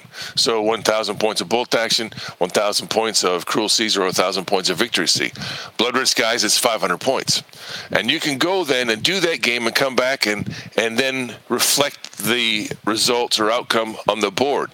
So you can go back and forth on and off the board with however you want to do it. And then if you do that bolt action game, there is attrition. Okay, so if you have 1,000 points and you lose 600 points, now you can combine some of your it's a little more bookkeeping, but you can combine your miniatures together, or you can say, okay, that's only a half force, really. So when you go play it again, it's only 600 points or 500 points, not 1,000. So there's a lot of things you can do with it. Now, if you want to play Guadalcanal and you want to do specifically Guadalcanal, you have to set the deck a little bit, because you don't want to have snow happen in Guadalcanal. There's a card for snow, so you might want to pull that from the that deck. But it is made for the player or players to do a campaign either quickly on the board or over some time and really get into it. So I think you're going to be very, very happy with the quality of the material. The rule book itself is 44 pages long. In that 44 pages, there's 4 pages of ads for the respective game systems. There's 3 pages of glossary. There's rules on how to do a campaign for Bolt Action, Cruel Seas, Victory Sea, or Blood Red Skies. And then there's introduction, this is the board, this is this. So really, when you boil it down, there's only like 12, 15 pages of rules, tops. So it is a game, I think, that there's, we've learned a long time ago we can't please everybody. So there's going to be some naysayers. There's going to be some people that say, oh, this is crap. This is, okay, fine, whatever. Use it what you want. But for that group that's been wanting to do a campaign, for that batch of guys and girls out there that have been wanting to play longer or put their games together in a narrative fashion, I think this is going to scratch that itch. It's certainly looking to tick a lot of my boxes, to be honest. Big green ticks in a lot of choices that I want from a campaign. Mm-hmm. It's just when I was able to go over for a sales meeting the first part of April, and they actually played through a couple turns with us, and we watched it. I'm like, there's so many tricks and fun things you can play with this game, and there's some strategery that you can place on that board, and how you play your order chits that will really either benefit you or screw your opponent. It's there's some fine things you can do that the way the game is set up, that it's a lot of fun, and I'm very excited to bring it to the masses. We'll be it comes out, and whenever we air this, I don't know, but it comes out around the 14th of May. Like I said, it's been shipped to. We always ship out to you guys first, because you're the farthest away. So hopefully it all hits at the same time. But I think you're going to be pleasantly surprised and well pleased with what's in that box. Good. I'm really interested in getting a copy for our club, because we have looked at that process about how do we join games together into a campaign. Because the campaign books are wonderful for particular scenarios, but joining them together into something coherent without a lot of fuss, that's something we're certainly interested in. Well, I'm sure that some club or some group of folks, I know this is going to happen. I can almost predict it. I can almost bet my next paycheck about it. Somebody is going to go way into the rabbit hole in the deep end, and they're going to set up that old school people with the big long sticks and the map, and they're going to have something going on, and then they're going to break off into other different rooms, and they'll explode the map so it's huge, like a 4x6, and they'll have the little markers, and they'll be pushing them around, and they'll go, okay, what's the results from the bolt action room, and what's the results from the Cruel Seas room, and they'll be playing it on this big board, and it's going to involve more groups. And like you said, to get other people in, if in your gaming group, there's always those niches. One guy likes naval, one guy likes air, one guy likes armor, infantry. Well, now you don't have to have Cruel Seas in your house. You don't have to have Blood Red Skies on your shelf. Somebody in your gaming group does. Now you can all play together the same game. So that's another thing, how to get all us gamers together. If you get a naval guy that only wants naval, and that's the only thing he'll ever play, and that's the only thing it's ever going to be, and that's the best game ever, great. You play Victory at Sea, you play Cruel Seas. Come on over and play with us now. Your results are going to affect this board game. So now everybody's involved. Nice. Very nice. Yeah, it's. I'm really excited about it. It's been a long time making. I mean, when Brian and I went over in 2019, Alessio and his guys were just starting to play it, and they had these pieces of paper cut in squares and this amorphous map all kind of drawn out and thing. They're starting to push things around and try to get an idea, and now to see it from those pieces of paper and dice to this full up, beautifully boxed system is just amazing. It's just great. Fantastic. I'm already having thoughts about what I can run for campaign days or weekends for events, and try to broaden some of the range of players that we get, just like you said, with Blood Red Skies and Victory at Sea and the like. So I'll certainly be putting it to use in the future, that's for sure. Yeah, and I'm sure people are going to come up with their own maps too. The Eastern Front map is Sevastopol and Kerch and all that kind of stuff because we wanted to put ships in there, and for Eastern Front, that's really the only place. But if you want to do Stalingrad, do Stalingrad, and you can make up your map and have fun. You could probably even use some ships from Cruel Seas because they did, run the traders. Yeah. So you could do that as well. And I have that enormous resin Bronacrater on my shelf that I've never actually used in a game, but somehow I have it there. They're fun. We used one we made up a board specifically for the use of one of those. We had like a little river on the side and the German fortifications, and it came on there and shelled it and dropped off some Marines and stuff. It was a lot of fun. You can, and hopefully people out there are not doing haven't been waiting for Combined Arms to combine our game systems. I mean, there's always been people. We've done Guadalcanal and Stalingrad with, you have the bolt action table in the center, and everybody's running on that, and that's a constant game. And then you have a Cruel Seas or a Blood Red Skies game going on the side, and if the ships get in, then the Japanese will get reinforcements. Or in Stalingrad, the bone craters come up the Volga and they can shell the German positions. Or if you have Blood Red Skies, the bombers can come in, or ground strikes, And heck, we've even done, use the firefight rules, the street fighting rules, and you can have like a building or a Japanese village that can affect, if the Marine raiders get through the village on the main bolt action table, you can get two squads flanking the Japanese. So it's always kind of been there, but this is the first time that it's kind of like been written down, and you've got something tangible now. That's awesome. Yeah, so I think you guys are going to really enjoy it. It's going to be interesting to see what people think about Combined Arms. I just jumped on my Warlord account just to see the tracking for how far off my coffee is now, because I really want to crack it open. Yeah. There's I know there's two podcasts out there that have had, because I was in it, that have had a first look, a first dip in the pool, as you could say. Lead Pursuit, we did it with those guys, had a great time with them, and then there's a bunch of guys out there called SitRep Podcast, and the SitRep Podcast guys got a hold of me at Little Wars 2 weeks ago, and we did a video shot of that, and we opened the box and showed people what's in there and stuff, and the Lead Pursuit guys, we delve deep into more of they're more of a Blood Red Skies guys, but they're up to 89 or 90 podcasts in 3 years already, so they're really killing it. But they do other systems besides just Blood Red Skies, and we had a great talk about what is in the Combined Arms, and there'll be videos and unboxing. I'm sure everybody's going to have things out there. It's just that's what you do now with game systems. You gotta. People don't buy it, like I said before. They don't buy it just because the box is pretty. They want to see it played and stuff. So people are going to like this one.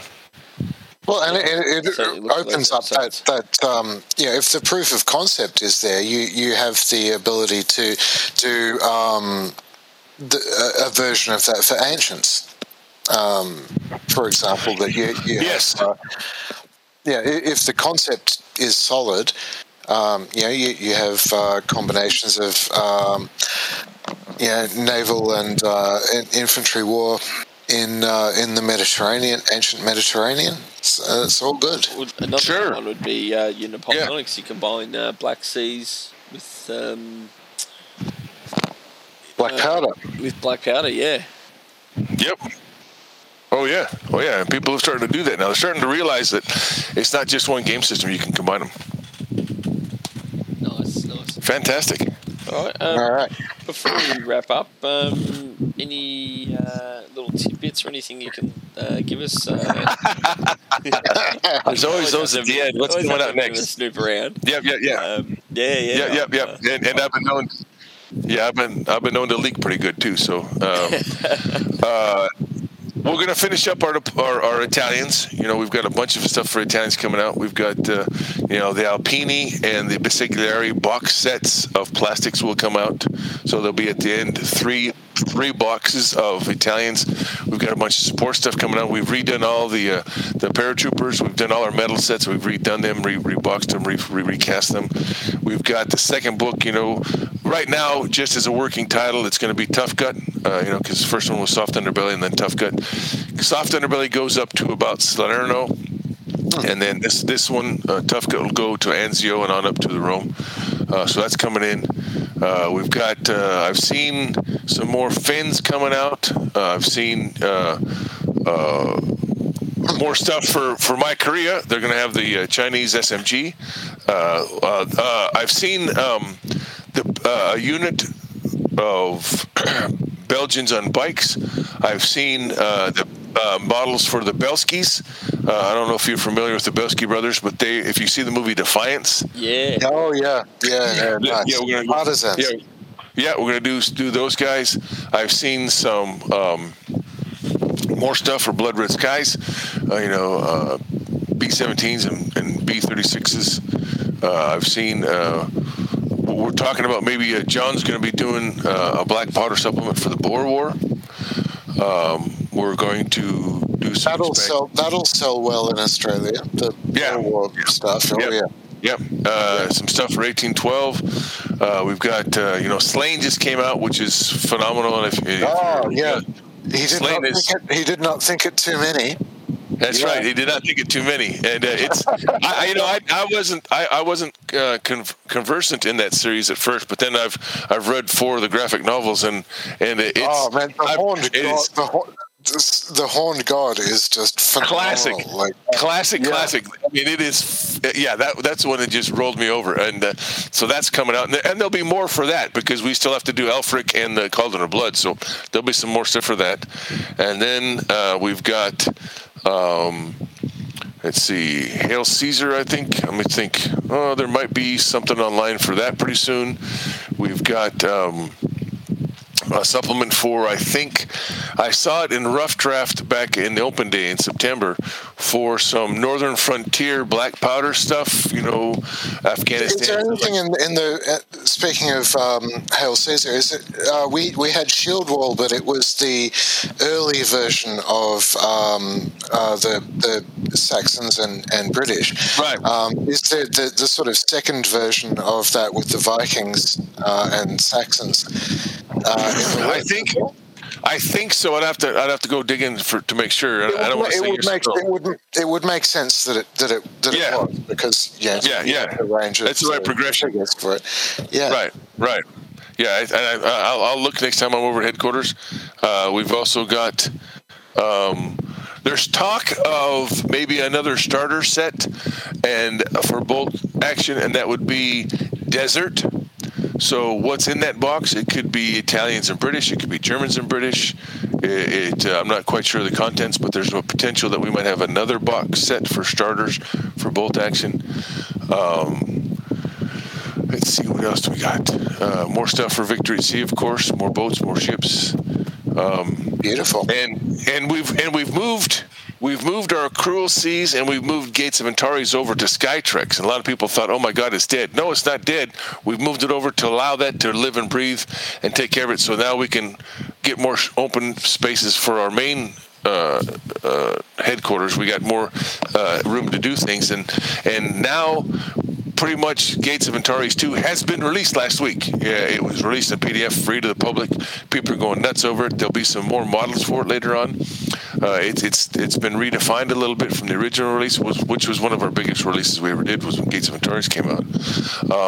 There's more stuff for Black Seas coming out. Hold Fast is coming, and it's going to give you Portuguese navies, Russian navies, pirates, more all the stuff that we had in our Smugglers Run solos thing we put out. Yeah, with the talk of campaign rules and that as well. For Yes, there is. And stuff.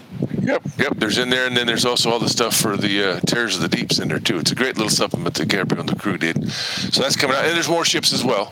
And Gabriel just announced, I think, on social media that because of we've been having some problems with our masts, or people have been complaining about some of the metal masts for our boats, that they're going to start now putting in a sprue of plastic models to go along with their models. So you might get a sprue of brigs or a sprue of frigates in there to take those masts off without an increase of, so far as I know, Gabriel says there won't be an increase in the box price.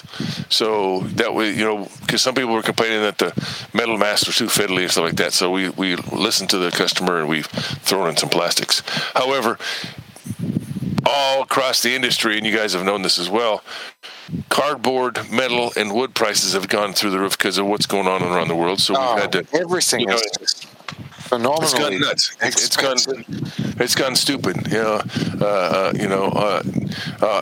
Our leisure time hobbies are starting to wait a minute, but I think we're still going to have fun. We're going to be able to give you guys a lot more stuff, and of course, then Mythic America is going to have the Inuits coming out, and we've just released the pre-orders for the Maya, and then we're starting to, I know, work with Mythic Studios on the next box, which will be Mythic Asia.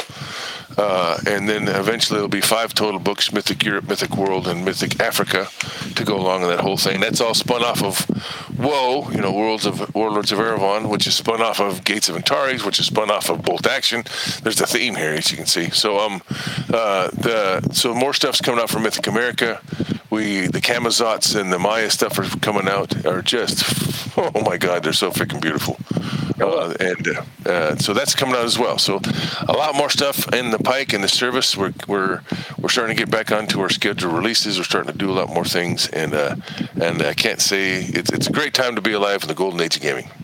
I think so too. All right, I can just say beautiful. I'm going to have to pull a lot more overtime shifts with all these new releases coming. I'd better get a job. Jesus Christ. That's right. A lot more stuff is coming, so get ready, boys and girls. Get ready. Fantastic. All right. John, thanks so much for your time, John. Really appreciate it, John. It's been fantastic. We'll do it again. We'll do it again. We'll just, I know it's a little hard to coordinate with you guys, but I'm more than happy to. I like this part of my job, sitting and talking. This is great. Hopefully, we can see you at one of the Australian events in the near future. Maybe something like CanCon or Australia's premier and biggest bolt action event. Although I would also recommend heading down to Tasmania for one of the Tassie events with a lot of the terrain that was in the Budapest book and several other books as well, being made by the crew. Yes. And it's just a beautiful place to visit. So, hopefully we can catch up in person at some stage. If not, I hope to be travelling to the US in the next couple of years to go see family. So, I might have to hook up a game or two while I'm over there. Excellent. Well, first round will be on me, whatever it is, wherever it is. Done. I'll hold you to that. All right, mate. So much, well, you guys have a fun day. Take care now. Take care. All right, John. Cheers. All the best, mate. Bye-bye. Cheers.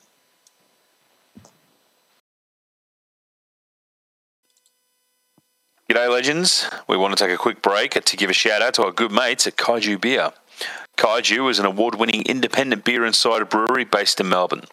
Founded in 2013 by brothers Nat and Callum Reeves, the duo set out to brew unashamedly intense craft beer and cider without compromising taste and quality. Looking to shake up the overly serious scene surrounding craft beer culture, you'll spot Kaiju on the shelves with bold, loud and unusual can designs. Check them out at Kaiju Beer on Instagram or spot them at a bottle shop or bar near you. And we're back. Minor technical difficulties notwithstanding, we lost one of our members, but Sneaky is back, and he's looking more satisfied than ever. So, the big announcement, the one that has more or less we've been sitting on for a week or so now. Tristan, what have you got for us? I'm getting a sex change. Big news. I figure I've already got the tits. It's not that much. It's not that much of a big stretch to sort of whip off the. No, so Cancelled. I've been rumbled. Make a great woman. I'm going to go by the name of Eleanor. No, BMW, a big Melbourne woman. Exactly, fucking right. So the big announcement is that Hari and I want to. We've already announced this. We're running CanCon. So CanCon next year. Be very afraid. Be very fucking afraid. The ultimate view that Hari and I have for CanCon is to, I'm not trying to shit on anybody who has run it recently or not so recently or anything, but Hari and I want to take CanCon back to, it is the largest event that we have on our event calendar, and we want to restore, a certain amount of, pomp and grandeur to it. So she's going to be a big one. We're talking to everybody. The biggest people that we are currently in conversations with are Warlord Games. And at this stage, it's looking like we will be presiding over the very first... what's the word I'm looking for? Hari, you want to help me out? Is the official Warlord Australian GT? Is that it? Yeah, it's a bit of a mouthful, but that it definitely is. Yeah. Sneaky's camera is frozen, and it's hilarious. He looks so joyful. He's gone again. Sneaky's out. He's gone. I've given up. Okay, so yeah, we're running that. So basically, what we're looking at 1250, 5 games. And we are currently doing the roundup for terrain, and I'm telling anybody who's going to rock up to this that we are trying our very hardest to make sure that every table is an absolute banger. We have hopefully got terrain coming up from Tasmania. I've got terrain coming. We're getting it from everywhere, so every table is going to be an absolute scorcher. The prize support at this stage is looking absolutely insane. We've got some special little goodies that we're working on that we're going to keep on the down low. But yeah, trophies, prizes, everything. The whole bit is going to be absolutely off the chain. And we have the guys at War and Peace Games, to thank for a lot of this. They've, fantastic at supporting our community, and you know what? They're doing it again. So I was about to say Ian and John, but I can't say that anymore. So Ian and Sean. So Ian and Sean from War and Peace Games. Thank you very much from the bottom of our hearts. But Hari, what are we thinking? What are we doing? Well, we are going to get a little bit crazy with it because there's enough experience between us that we want to play around with a few things and give people, a few different little tasters of what could be. We want to see some things out there that don't actually get seen that frequently. Exactly. We want to see some variation in lists. We want to see people take those units that they normally wouldn't consider. Yeah. And now we could talk about unit XYZ on a podcast for hours, but there's no guarantee that would convince you to take it in the current state of the game. Exactly right. Now, if we were to sit down and tweak a few rules, change a couple of minor mechanics... Or go and have a chat with some people who have already tweaked the rules and have already done the play testing, aka brothers over the ditch, the Juggernauts. Thank you very much, gentlemen. Yeah, absolutely. And we've looked at their work. We've liked what we've seen. We have. So we've decided that we're going to run a bit of it at CanCon. Talk to me. What are we doing? So, for those of you familiar with the Juggernaut pack, infantry-based medium machine guns. Yep. Now, this is one that I'm hoping we'll see a lot of change. If you inflict... So, as we worded it, infantry team MMGs now inflict... That's the one. That's the 3-man medium machine gun. Yep.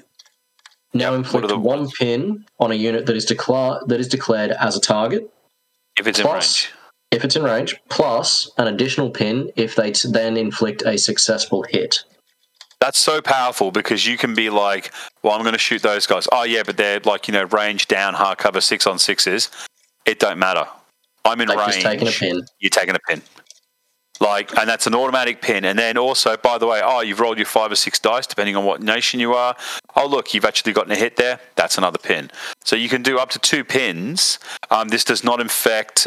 This rule doesn't have any bearing on vehicle-mounted MMGs. It is only the MMGs that you see that is the 3-man team. And it is to simulate a suppression mechanic. Absolutely. So, guys, bring out your MMGs. We want to see them. Let's see that American list that's dripping with 3 MMG teams. God, I want to see that. So, we are going to see that. I just know it. I genuinely hope we see someone lock down an entire flank with those. Oh. Tristan, right. Calm yourself. It's gone from 6 to midnight. Right, what else are we seeing? What else are we doing? All right, so we're also tweaking light machine guns. Now, This is one that's come in for a lot of robust debate over time, and it's always been a conversation that is had at some point in the community. So, we've decided to implement the following change. Now, an infantry squad that is selected at full strength or has at least 10 men to be considered full strength can take a squad integrated LMG at no additional cost. For free! So, examples. A Soviet Siberian squad would have to take all 12 men to qualify. Mm-hmm. A partisan squad would have to take 20 men. Now this also only affects, you only get the free LMG if your squad is eligible, if that is a selection that you can make. So If the selection that you're making does not allow you to take an LMG, you're not getting one. Doesn't matter how many people you take. Yeah. Don't be greedy. So don't get any ideas of Volkssturm squads rocking LMGs. It's not going to happen. We're not going to see Belgian squads running around with LMGs. Yeah, Finns. Conversely, and Finns is a good sticking point here, a CC Recon squad does not qualify. It can only take 9 men. Yeah. It's got to be able to take 10 to max number. Yeah. Oh, by the way, so if you take the max number, but there are also, I think PD from the Juggernauts brought it up, that if you, Sneaky's camera's frozen again, check it out. Butt crack. Oi, I didn't need to see that. I know. He's going to hate the fact that I brought that up. No, so PD brought it up. There's one of the selection you can take actually allows you to take scouts. So you can select your NCO plus 12 riflemen or whatever it is. But then in the drop down menu down the bottom, you can also add scouts. You need to add all those guys as well. You need to take the maximum number of warm bodies that you can take in that squad. Make sense? Absolutely. Yeah. Yeah. I mean, the reward, people. Yeah, it's a cost reward trade off. So full strength squads are not something we normally see. Nope. Usually when we see players asking, what's the squad size I should punch for? Well, maximum number inexperienced, between 10 and 8 regular, between 6 to 8 veteran. Hopefully this time round we see more full strength squads. Yeah. Yeah. Next on the list. What have we got? We have Piats, bazookas, and Panzerschrecks. I love this. This is so Now, there's been a lot of debate, or at least I've seen a lot of debate over the years about these units firing. How many shots they can make? So we're now allowing every single Panzerschreck, Piat, and bazooka to fire 12 shots per. You throw 12. No. It's now an automatic fucking bazooka. Yeah, but somewhere out there someone has just gone, yeah, but what if? Yeah, I know. Someone's got just a mental image of a rapid-firing bazooka jig now, and that's thanks to you, Tristan. No, I'll take it. No, I'll take that. Congratulations. Thank you very much. Yeah. So now when these units fire against buildings, or units against buildings, they inflict a 1-inch HE template. Now, this is purely when they're fired against units in buildings. It's an attempt to simulate the effect of a shape charge warhead detonating in a confined space. Anybody who has seen Band of Brothers has seen the Quarantine episode where they shoot a bazooka into the side of a building to make a door. That's kind of what this is. This is kind of what this simulates. At the end of the day, if you see, it also gives your Panzerschreck, bazooka, and P-Arts something a little bit extra to do, because if you go up against a list that's got no vehicles, you can be like, well, this guy's running around doing nothing. He can actually do something now. Yeah. So that's kind of what we're aiming for with that. To be perfectly honest, I think it's a well-needed buff for PRs. Yeah. They're a bad joke to begin with. Oh my god, aren't they? We're not inferring this buff to Panzerfausts for the simple reason of it's the best 5 points you can spend in the entire game. It's already good enough. Fucking suck it up. You don't need extras. Yeah, Panzerfausts don't need a buff. They're a 5-point can opener, and anyone who complains about the cost or the effectiveness, sorry, but you're wrong. Yeah. No, it's fucking. They're brilliant for what they do. Yeah. All right. Now, next, there are 2 other changes we've made, both of which relate to vehicles. Yep. So we'll get the first ugly one out of the way because I know it's going to incite some rage, but why not? Soft skin vehicles. Mm-hmm. Now,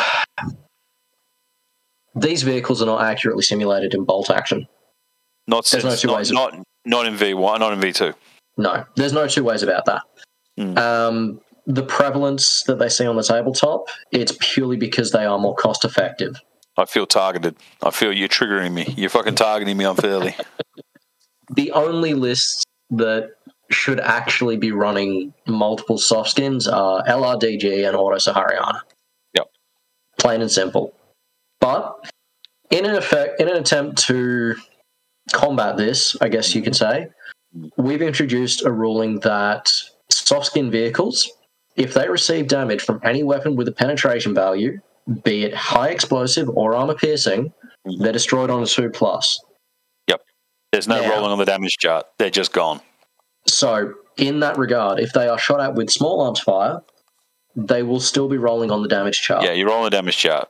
That is not going away. You still have that durability against rifle fire, light machine gun fire, and so on. Yep. But anything that has a penetration value, if all you the get hit by it, all the way from a heavy machine gun to a fucking bomb stick. Yep. On a 2+, it's out of there. Yep. Now, our intent here is to increase the viability of armoured transports, at least in the eyes of the Australian community. We want to see people make that conscious choice of, well, I could take a truck, but for a handful of points more, I can put in a half-track that's a lot more durable. Yep. But, Hari, the problem with half-tracks is they just get pinned out. Well, this is true. However, wouldn't it be a terrible thing if someone actually took steps to combat that? It's like that car salesman meme where the guy just slaps the half-track. You can get so many pins in this fucking thing. I mean, what is it, that LVT that can take 30 blokes? Yeah, that thing can fit so many pins into it. Or the Landwasserschlepper. The Landwasserschlepper. Don't get me wrong, I love the German language, but for Christ's sake, come up with new ideas of naming things. Stop ramming words together. I know. Franken-wording is no basis for a language. Not that I can speak. I'm speaking English. That's a Franken language if ever there was one. It's true. So, open-topped armoured vehicles. Anything with an armour value of 7 or higher. You are now changing the way you take pins for this event. Yeah. So, this is actually in line with the way. This is actually in line with the way that the .NET Alliance. We've done this before. V1, we did this in the .NET format. So, Hari, what is it? So, if an open-topped vehicle with an armor value of 7+ or higher takes a pin from small arms fire, the pinning mechanic now changes to the following. If the vehicle is rated inexperienced, it always takes the pin. If it is regular, it will ignore the pin on a D6 roll of a 4+. If it's veteran, it ignores the pin entirely. Lovely. It gives you some more flexibility. It means you have to be less paranoid about being pinned. Yeah. But it doesn't render you entirely invulnerable. So if you get hit by anything from a HMG or higher, you're taking that pin. Yeah. There's no 2 ways about it. Yeah. But if it's small arms, it's no longer the case that someone will jump out with an SMG, blap away, hit you, and slap a pin on you and the squad that's inside. Yeah, which is, I mean, that's like anytime I come across an armoured transport, or anything open top, it's like, well, I can't kill you, but I can fucking pin the shit out of you. So Yeah, absolutely. Here you go, have some pins. So with that in mind, those 5 simple rule tweaks, we're hoping to promote a bit more variation in the list that we see. We want to see things that are different. We don't want to see the same recycled list that everyone's brought to every 1250 event in the last... Yeah. I'm not going to say in the last 2 years because there's been 5/5 of fuck all events happening. Yeah. You know, prior to COVID, every 1250 event, you would see people bringing the same lists. They might not necessarily have the same content in terms of squad out loadouts, but you knew these were lists that people knew how to run. They were lists that people had tucked away because that was their tournament list. Yeah, well, 1250 lists are generally pretty flexible. They allow you to take a greater range of things, but you do actually see the same shit like popping up more often than not because everyone knows what the good shit is now. Yeah, and you may not have the most optimized 1250 list turning up to events, but I guarantee you that if I rock up with my 1250 list that involves 3 squads of Gevigs, Jaeger, and a Panther, I know what I'm doing with that list. Indeed. I'm not selling it to Rubes. That's what I'm doing with that list. You trigger him. I do have a platoon of Jorgenbergs Jaeger already. Yeah, but oh well. They were the trial run. Now I'm getting better at them. Cut me deep. So those are the rules changes that we're running for CanCon. So the idea will be to we want to sort of change up the listing a little bit. So far as we can tell, it's been generally well accepted. A players pack will be on its way to you hopefully within the next 3 or 4 weeks. We're playing 5 missions. There's going to be a kill points mission and 4 objective based missions. More on that later. I'm still not convinced whether we're going to release what missions they are ahead of time. I think the thing is, anybody who knows me and knows how we play and how we run events and whatnot is going to know full well, what we're, they should be able to sort of guess what we might be running. But yeah, the idea is to kind of it's going to be a nice big sort of marquee tentpole event. Lots of giveaways, lots of good stuff. And yeah, we're going to make sure that everyone has a really good time. And by the time they sort of drive home, they're thinking, wow, that was amazing. When's the next one? Yeah. Ultimately, I mean, as Tristan said earlier, we're not taking a stab at anyone who's run CanCon in previous years. Not at all. It's a heady task. It's just the amount of energy and organization and logistics involved is massive, and full respect to anyone who's run it in the past. Yeah. But we want to try something different, and we want to, I guess in a way, we do want to leave our stamp on the event. And I mean, 6 months ago, Tristan said this to me as a joke. Hey, what if we run CanCon? Thanks. I need to stop doing this because the last time I said, hey, wouldn't it be funny, was the time that I said, wouldn't it be funny if like me, Sneaky, and Lockie went to BadgerCon and pulled first, second, third, and then 48 hours later we were driving home in the car going, well, that's fucking embarrassing. Yeah, just a bit. Hey, if you want to use those powers for good, just stand there for a few hours and just say, hey, wouldn't it be crazy if someone did a 30-man plastic box of fins in summer uniforms? I knew you were going to say that.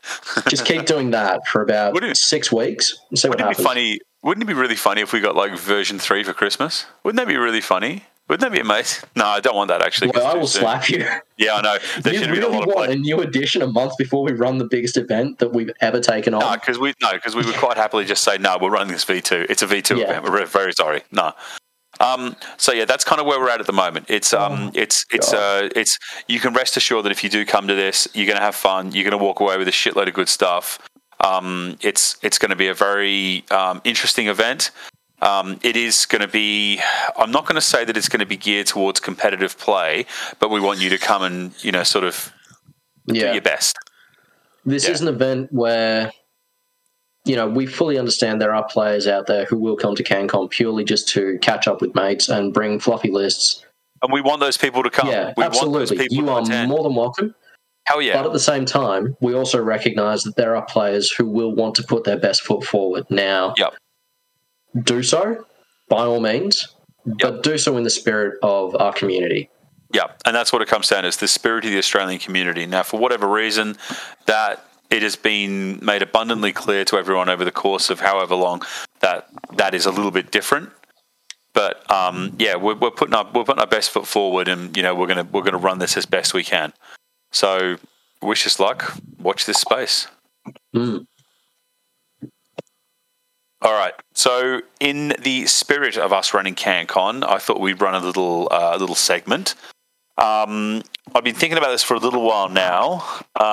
It actually came to me, I think, while I was laid up with COVID at the start of the year. We've actually got like a bit of a list of different topics, things that we'd like to discuss going forward.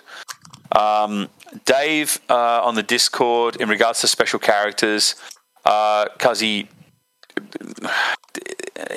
not for any kind of competitive play. They just they swing and change the game a little bit too much. That's my take on that. Sorry, that was a oh crap. I'll throw that out. That was something that was sent to us via Discord, and I just thought I'd answer that. Okay, so we're going to do a small segment, how to run a successful event. So this is our little sort of homebrew recipe for sort of how you go through from getting started to all the way to the very last thing you should do as a TO. So Hari, you got the list there in front of you? Absolutely. Sweet, kick it off. So your first one, decide on your theme. What is your event? Is it a purely competitive streamed event? Is it a purely fluffy event? Is it somewhere that's in that middle ground between the two? Is it a campaign day? Yeah. As a TO, you have that responsibility to decide what that event is going to be, because at the end of the day, your decision will influence the greater result. Now, if you go into that with a muddled concept of what the event should be, your players are going to walk away with muddled feelings. But if you go into that event with a clear decision that this is going to be a themed event, it's going to be fun, people are going to have fun, Yep. You hit the nail on the head. That's exactly right. Is you have to go in there with a clear indication, of what you're trying to achieve. Now, within that, you need to decide points value. Now, points value, like it can kind of go. We generally see the big three: the 750,000, 1250. We're now starting to see odd, small little, different little odd points values, which I really enjoy. But I mean, it's the old adage: keep it simple, stupid. Just if you're just starting out, if there's something you're going to do for the first time, I would recommend 750 to 1,000. You then need to work out what are you going to allow theatre selectors? Are you going to allow armor platoons? For Christ's sake, and this is me begging you, don't entertain the idea of putting dice caps on. It's not required. Yeah. As long as you are aware of what your players can do and what they can achieve with their list, dice caps are not required. If you have a brand new player who wants to roll with a 25 order dice Russian list, you need to sit your player down and say, I don't think this is a good idea. Yeah. For X, Y, and Z. Or at least make sure that there is enough time distance between them submitting that list, the event occurring, that they can actually get some games in. Yeah, absolutely. And if necessary, come back to you and say, okay, I've played 5 games with this list. And I want to add 5 order dice. Yeah, or I've played 5 games. I've never run to time in those games. Can I please resubmit my list with a lower dice count? At which point you can say yes. Yeah, and that's the only answer you can give. Yeah, so that's kind of what you want to be doing. That's the first thing you need to do, and that's all very cerebral. That's something you can do. Sit down at your dining room table or at your hobby desk with an A4 notepad and a pen, and crack a beer open, and you can have that sorted out in about 20 minutes. I'm pretty lucky that I've got people like Sneaky Cheese and Rubes and Hari that I can bounce ideas off. Hey, I'm thinking about running this. What do you think? Oh, hey, what do you reckon? This is an interesting thing to do. And normally, these 3 guys are pretty fucking solid when it comes to giving me advice or giving me feedback on what they think will work or what they think is like, nah, you're probably missing the mark a bit there. Needs more IS3s. Yeah, exactly right. Well, that's a really interesting thing that you would raise, because I'm looking at running my first event soon, which will just be a very simple, probably a club only just one day thing, but you have that question about how confident are all your players with the rules, right? So when you have your people who are coming, veterans of coming to multiple events, yeah, cool. As a TO, you're not having to be there adjudicating rules questions so much. If you have a bunch of people who, yeah, they've played a couple of games of Bolt Action, they have a list that they can use, but it's not their main game. How do you address that? That's a whole other kind of question. It is. It's one of those things, but I guess what it comes down to is if you do have very new players coming in, and maybe they're not all that confident with their rules, the idea is that you try and artificially construct it so that their first game is against somebody who is at least, has a bit of experience under their belt. So their first game is more of a learning experience than, say, somebody who's just going to come along, kick their dick up at the top of their head and push them over in the mud and run off to the next game. The idea is you give them to a mature player who's going to run them through their first game and really help them out. That would be how I would handle that. I think so too, and it seems to be a common factor about how we've done this with other systems within the club is that we might have A and B division. That if we have a couple of players that are at the pointy end, that's great. You guys. We're not putting you into the Swiss draw with somebody this is their first rodeo. Exactly right. Because that's not going to be fun for anyone. No, absolutely not. The player's not going to have a good game. The new players, well, they might have a good game if it's taught as a teaching experience. Exactly right, yeah. And that's fine if you're into it. I've actually quite enjoyed reffing games for people who are just learning. Look, this is genuinely rewarding. I'm just hanging around by the side of the table. Yep. I've been on the other side of the table when that's happened. Years ago, I played a Bolt Action event on the Gold Coast. Third round, I came up against a player this was his first ever time playing Bolt Action. The 2 games previously, he'd been stomped into a mud puddle. I could see that he was not having any fun. He'd been given a list that he didn't know how to use. It was a Japanese list. He had no idea of what was actually how it was meant to work. He was just kind of moving things. And I tried to give him, advice. Maybe you want to move this unit over here so that, it's taking less fire and so on. By that stage, he was in no position whatsoever to be receptive to advice. And, I proceeded to stomp him into... It's not a nice feeling to just... No, it's horrible. I proceeded to stomp him into a mud puddle, and part of that was just getting lucky with dice on a Nebelwerfer. That's dice. That, Can't help that. But it was one of those things where I walked away from it feeling like shit because I knew that he would never play Bolt Action again. And I've never seen the guy at another event again. And, it is that thing where TOs have to be very conscious of who is coming in and from what backgrounds they come in. Mm-hmm. And, take steps to mitigate any potential loss of players, in a sense. Yeah, and this thing that I'm sort of looking at is curious like that because, we have a core group of, I don't know, maybe 5 or 6 of us that play Bolt Action at the club, and then there's a lot of other people who have armies that are built for chain of command or whatever. They're familiar enough with the rules that they'll get with the program pretty quick, but you want to emphasize the fun aspect of it. Absolutely. And this, Tristan, is some of the feedback that we got from that one that Lockie ran at League of Ancients in our old Tivoli. Tivoli. A bunch of people came up to me afterwards and said, "We want you to do that again because that wasn't heavy duty. That was just fun, and it was a good learning experience about how to play the game." Yeah, it's a good game. It's the game also. It lends itself to some really, really unique teaching opportunities, and it's genuinely fun watching people succeed.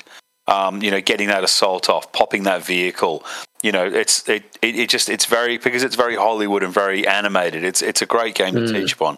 But we're getting off topic, so I'm going to drag us back. Good rabbit hole though. That was a very good rabbit hole. So the next thing you need to do as far as running your event is concerned is to determine where your venue is going to be. Now that can be determined by a number of factors. I can speak from experience that in regards to the Melbourne scene, if you want to run a successful event, the closer you run it to the Melbourne CBD, the more successful the event will be. It's a little bit depressing, but people have to travel. And it's a little bit, it's one of those things that, like, it's the further I get away from the CBD, the more difficult it is for people to be able to access that. Melbourne's got a pretty shitty public transport system, but the transport system here. It's the spokes of the wheel, right? Yes. Into the middle. So I've looked at, many examples of where do I need to go. And I actually need to go much further into the city. Yep. And much further back out again. Because that's the shit thing. Yeah. Yeah. So it is very, very hard if you're doing it on Shanks Pony or on public transport. The further out that you get. But then the other problem that you have is the closer into the city that you go, parking becomes an absolute pain in the ass. Yeah, well, that's kind of, and the other thing is like setting up for an event, getting your terrain there.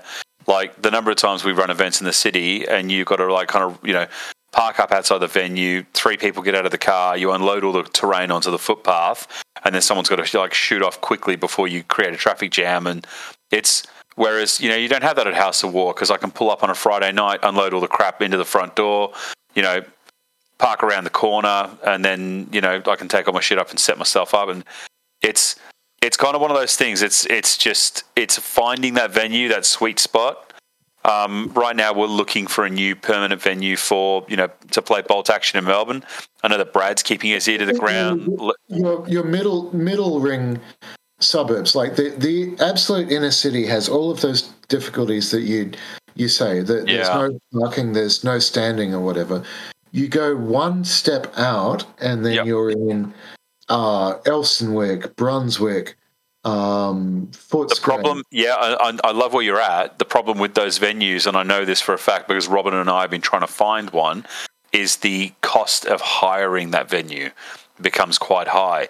It's no good hiring a venue where the cost of the venue is going to cost you. You got to be able to have enough money left over from the entry that your players, say that you get 20 people come along and everyone pays their $20 or $30. You got to have enough money left over after you've hired the building to go and get prize support. Now, it's no good, if all your players pay you all that money and then everything goes to the building, you got nothing left, to buy prizes with. You're then running your event at a loss, which you shouldn't do. You should break even. If you can break even on an event, or it costs you $20 or $30, whatevs. But you should never be, out of pocket hundreds and hundreds of dollars just to run an event. That's not the way this works. No, absolutely. So Robin and I have been looking at a number of different venues, but the pain in the bum is that no worries, we can look after you. We're looking at about $400 to $500 for the day, and it's quite high. It doesn't sound very high, but it really is, because by the time you get all your people in. Yeah, if you go and run an event that's got, sort of 30, 40, 50 people, that's not so bad. But Melbourne Bolt Action, we generally sort of, about 20 is kind of where we're at. That's the sweet spot. Now, I can go out to Blackburn, which is about 30 minutes out of the city on a train, and I can get a venue there, a very nice venue, for $50 for the entire day. Now, that's bloody fantastic, because I then got money I can put a lunch on.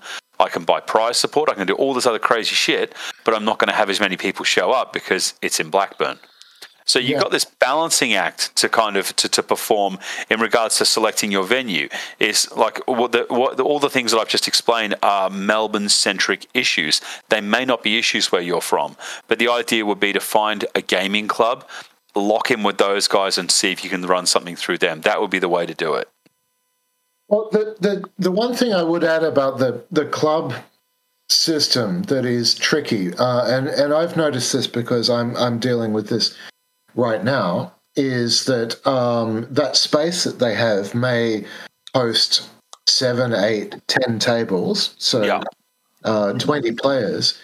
but they will say, yeah, cool, but we want members first. Yeah, that's a thing, and that's fine. Yep, and so they'll say, cool, well, because this is our club infrastructure. And whatever. So it will tend to swing towards a club recruitment sort of thing, which is great because I think fine. Should join these clubs. Yeah, exactly right. Yeah, and that's the thing. Like if you find yourself in a position where you're running it through a club and they say, look, we want the first 10 spots to go to our club members. Brilliant. Those are 10 people I don't have to find to come to my event. You can then say, by the way, guys, we're running this event. There's only 10 spots left. Get in while you can. Yep. And that way, if, sort of all of a sudden, 12, 13, 14 people put their hand up, you can then go back to the club and say, hey, listen, we might just squeeze a couple more tables in. It's getting big. That's a good thing. That's a problem you want. Yeah, anyway, it's a good problem to have. And the other thing with that also is that, there are probably a lot more clubs out there that our little scene are not members of that really they should be considering going along. I agree. All right, so step 3, booking your day. So to have liaise with the venue.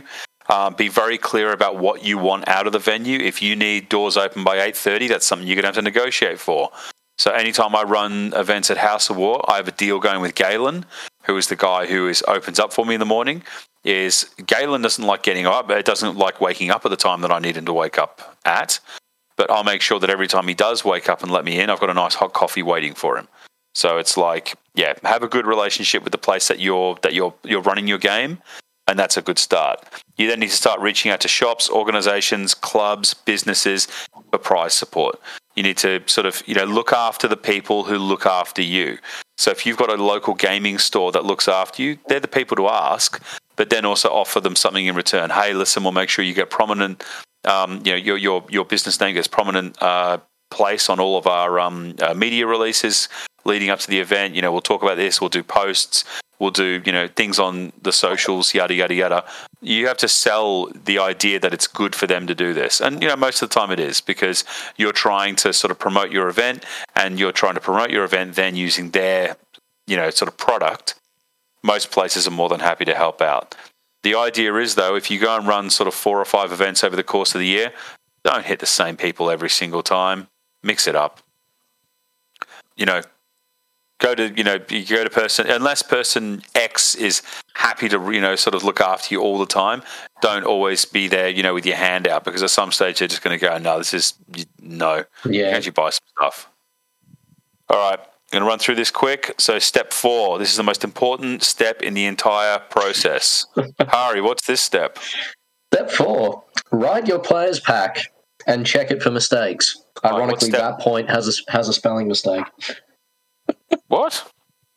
It says write you players pack. Oh, get stuffed. God, preemptive text bullshit. All right, well done. All right, what's step 5? This is poignant now. Step 5 is repeat the last part of step 4 at least another 2 times. Yeah. Someone didn't do their due diligence. Yeah, exactly right. So, right. So the question here is, what goes wrong when this isn't done right? People show up to an event expecting one thing when it's actually something else. The realm of possible disasters that go wrong when you have a poorly written or poorly proofread players pack, you can get anything from draw problems, score problems, door problems, you name it. It can go wrong. The key thing is when you write a players pack, never trust your own eyes. No. Write it, then find... And then send it to Hari. Everybody on the internet listening to this, send your players packs to Hari for proofreading. Oh, God. Hari will proofread if you're listening all to of this them. in Barcelona and you send me a players pack, please make sure it's in English because I don't know how to Espanol.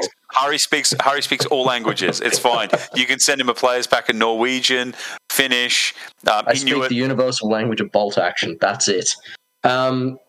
But find 2 or 3 people that you know and trust and flick it to them and say, hey, I've written this players pack. Can you read through it, find any mistakes, and be brutally honest? When you're writing a players pack, you're running an event. This event isn't for you. So take any ego that you have attached to the players pack, throw it out the window. Yeah. Because what you want is the most honest feedback you can possibly get. And if that means someone reading your players pack, coming back to you and saying, hey, were you drunk when you wrote this? No, why? Yeah. Because it's a piece of shit. Yeah, take it on the chin. Yeah, like every time. Anytime I'm writing something like this, the first person I normally go to is Topher from the Juggernauts. If I've got an idea, a concept, a players pack, something, anything that I've got, I will normally take it to Toph first and say, hey, listen, I'm thinking about doing this. You think it's a good idea, or am I fucking baked out of my skull? And he's very, very honest at saying, oh, yeah, it sounds all right, or probably not. Mm. You need to find your... That's a usual thing. Like I used to be involved in writing technical documents for many years, and some of the concepts involved in that are absolutely applicable to this. Version control is a really good one about, it goes through multiple different drafts. You edit it different times. Have you made sure that what you have saved is not an older draft? Oh, yeah. Done that before. All of these things about the language that you use, you know what you mean. That's exactly right. Does anyone else know what you mean? I was going to make the same point. I was going to say exactly that. You know what your intention is. The idea is you need to construct your player pack to let your players know what your intention is. I know full well, and this is not, I'm not having a crack, but Andy Baxter had to field some very, very not interesting questions, but he had to field a lot of questions in regards to his event because he didn't do a players pack. So people were very unsure about what it was that Andrew was trying to achieve. So there ended up being this big group chat. He got asked a whole bunch of questions that it was just like, none of this would have been asked had you just released a players pack. And like I said, not having a crack. I'm very happy that he'd ran an event. I didn't have to run it, so I was fucking thrilled. But yeah, that's the other make thing. sure you, I was just going to say, make sure your players pack is airtight, and if you need to take that to somebody who's a bit of a see you next Tuesday to get their honest opinion about it, then you need to take that on the chin and go, all right, no worries, this is I need to fix this. Yeah, because the other thing that people do is to try and break the rule system. Oh yeah, that's why I speak to Topher. Stress test right. So if you go to somebody that you know is a bit of a cheese lord, sneaky or otherwise, what would be the worst thing that you could bring to this that is technically allowable under these rules? Yeah. And go, give me your worst case scenario. Stress test it. Yeah. Yeah. I mean, Ari, I was going to kind of make the same point in that when you pitch it to your review group, make sure you've got players from different streams there. If you've got a player who is entirely competitive, but you've also got 3 other players that are entirely competitive, you're going to get the same feedback. Yeah. If you've got 3 players that are all fluffy players, but you've got a competitive players pack, well, they're naturally going to look at that in a negative light. Yeah. But if you've got a player from each stream or several players from each stream, then you're going to get balanced feedback. You're going to be able to see, okay, what's a competitive viewpoint, what is a themed viewpoint, and what's middle of the road. Exactly. And from there, you will be able to tailor your approach based on what kind of event you're punching for. Yeah. See, when Tristan pitches anything to either of us 3, I know that if he's looking for competitive advice, he's probably going to go to JL because JL is a very strong competitive player. If he's looking for purely flop, wouldn't go that far, but well, I mean, not in the sense that you're a cheese lord, but in the sense that when you go to an event, you will do well. Yeah, and that's because you have a strong grounding in the mechanics of the system and what to do with it. Now, if he's looking for a more historical, fluffy approach, he's probably going to go to Rubes.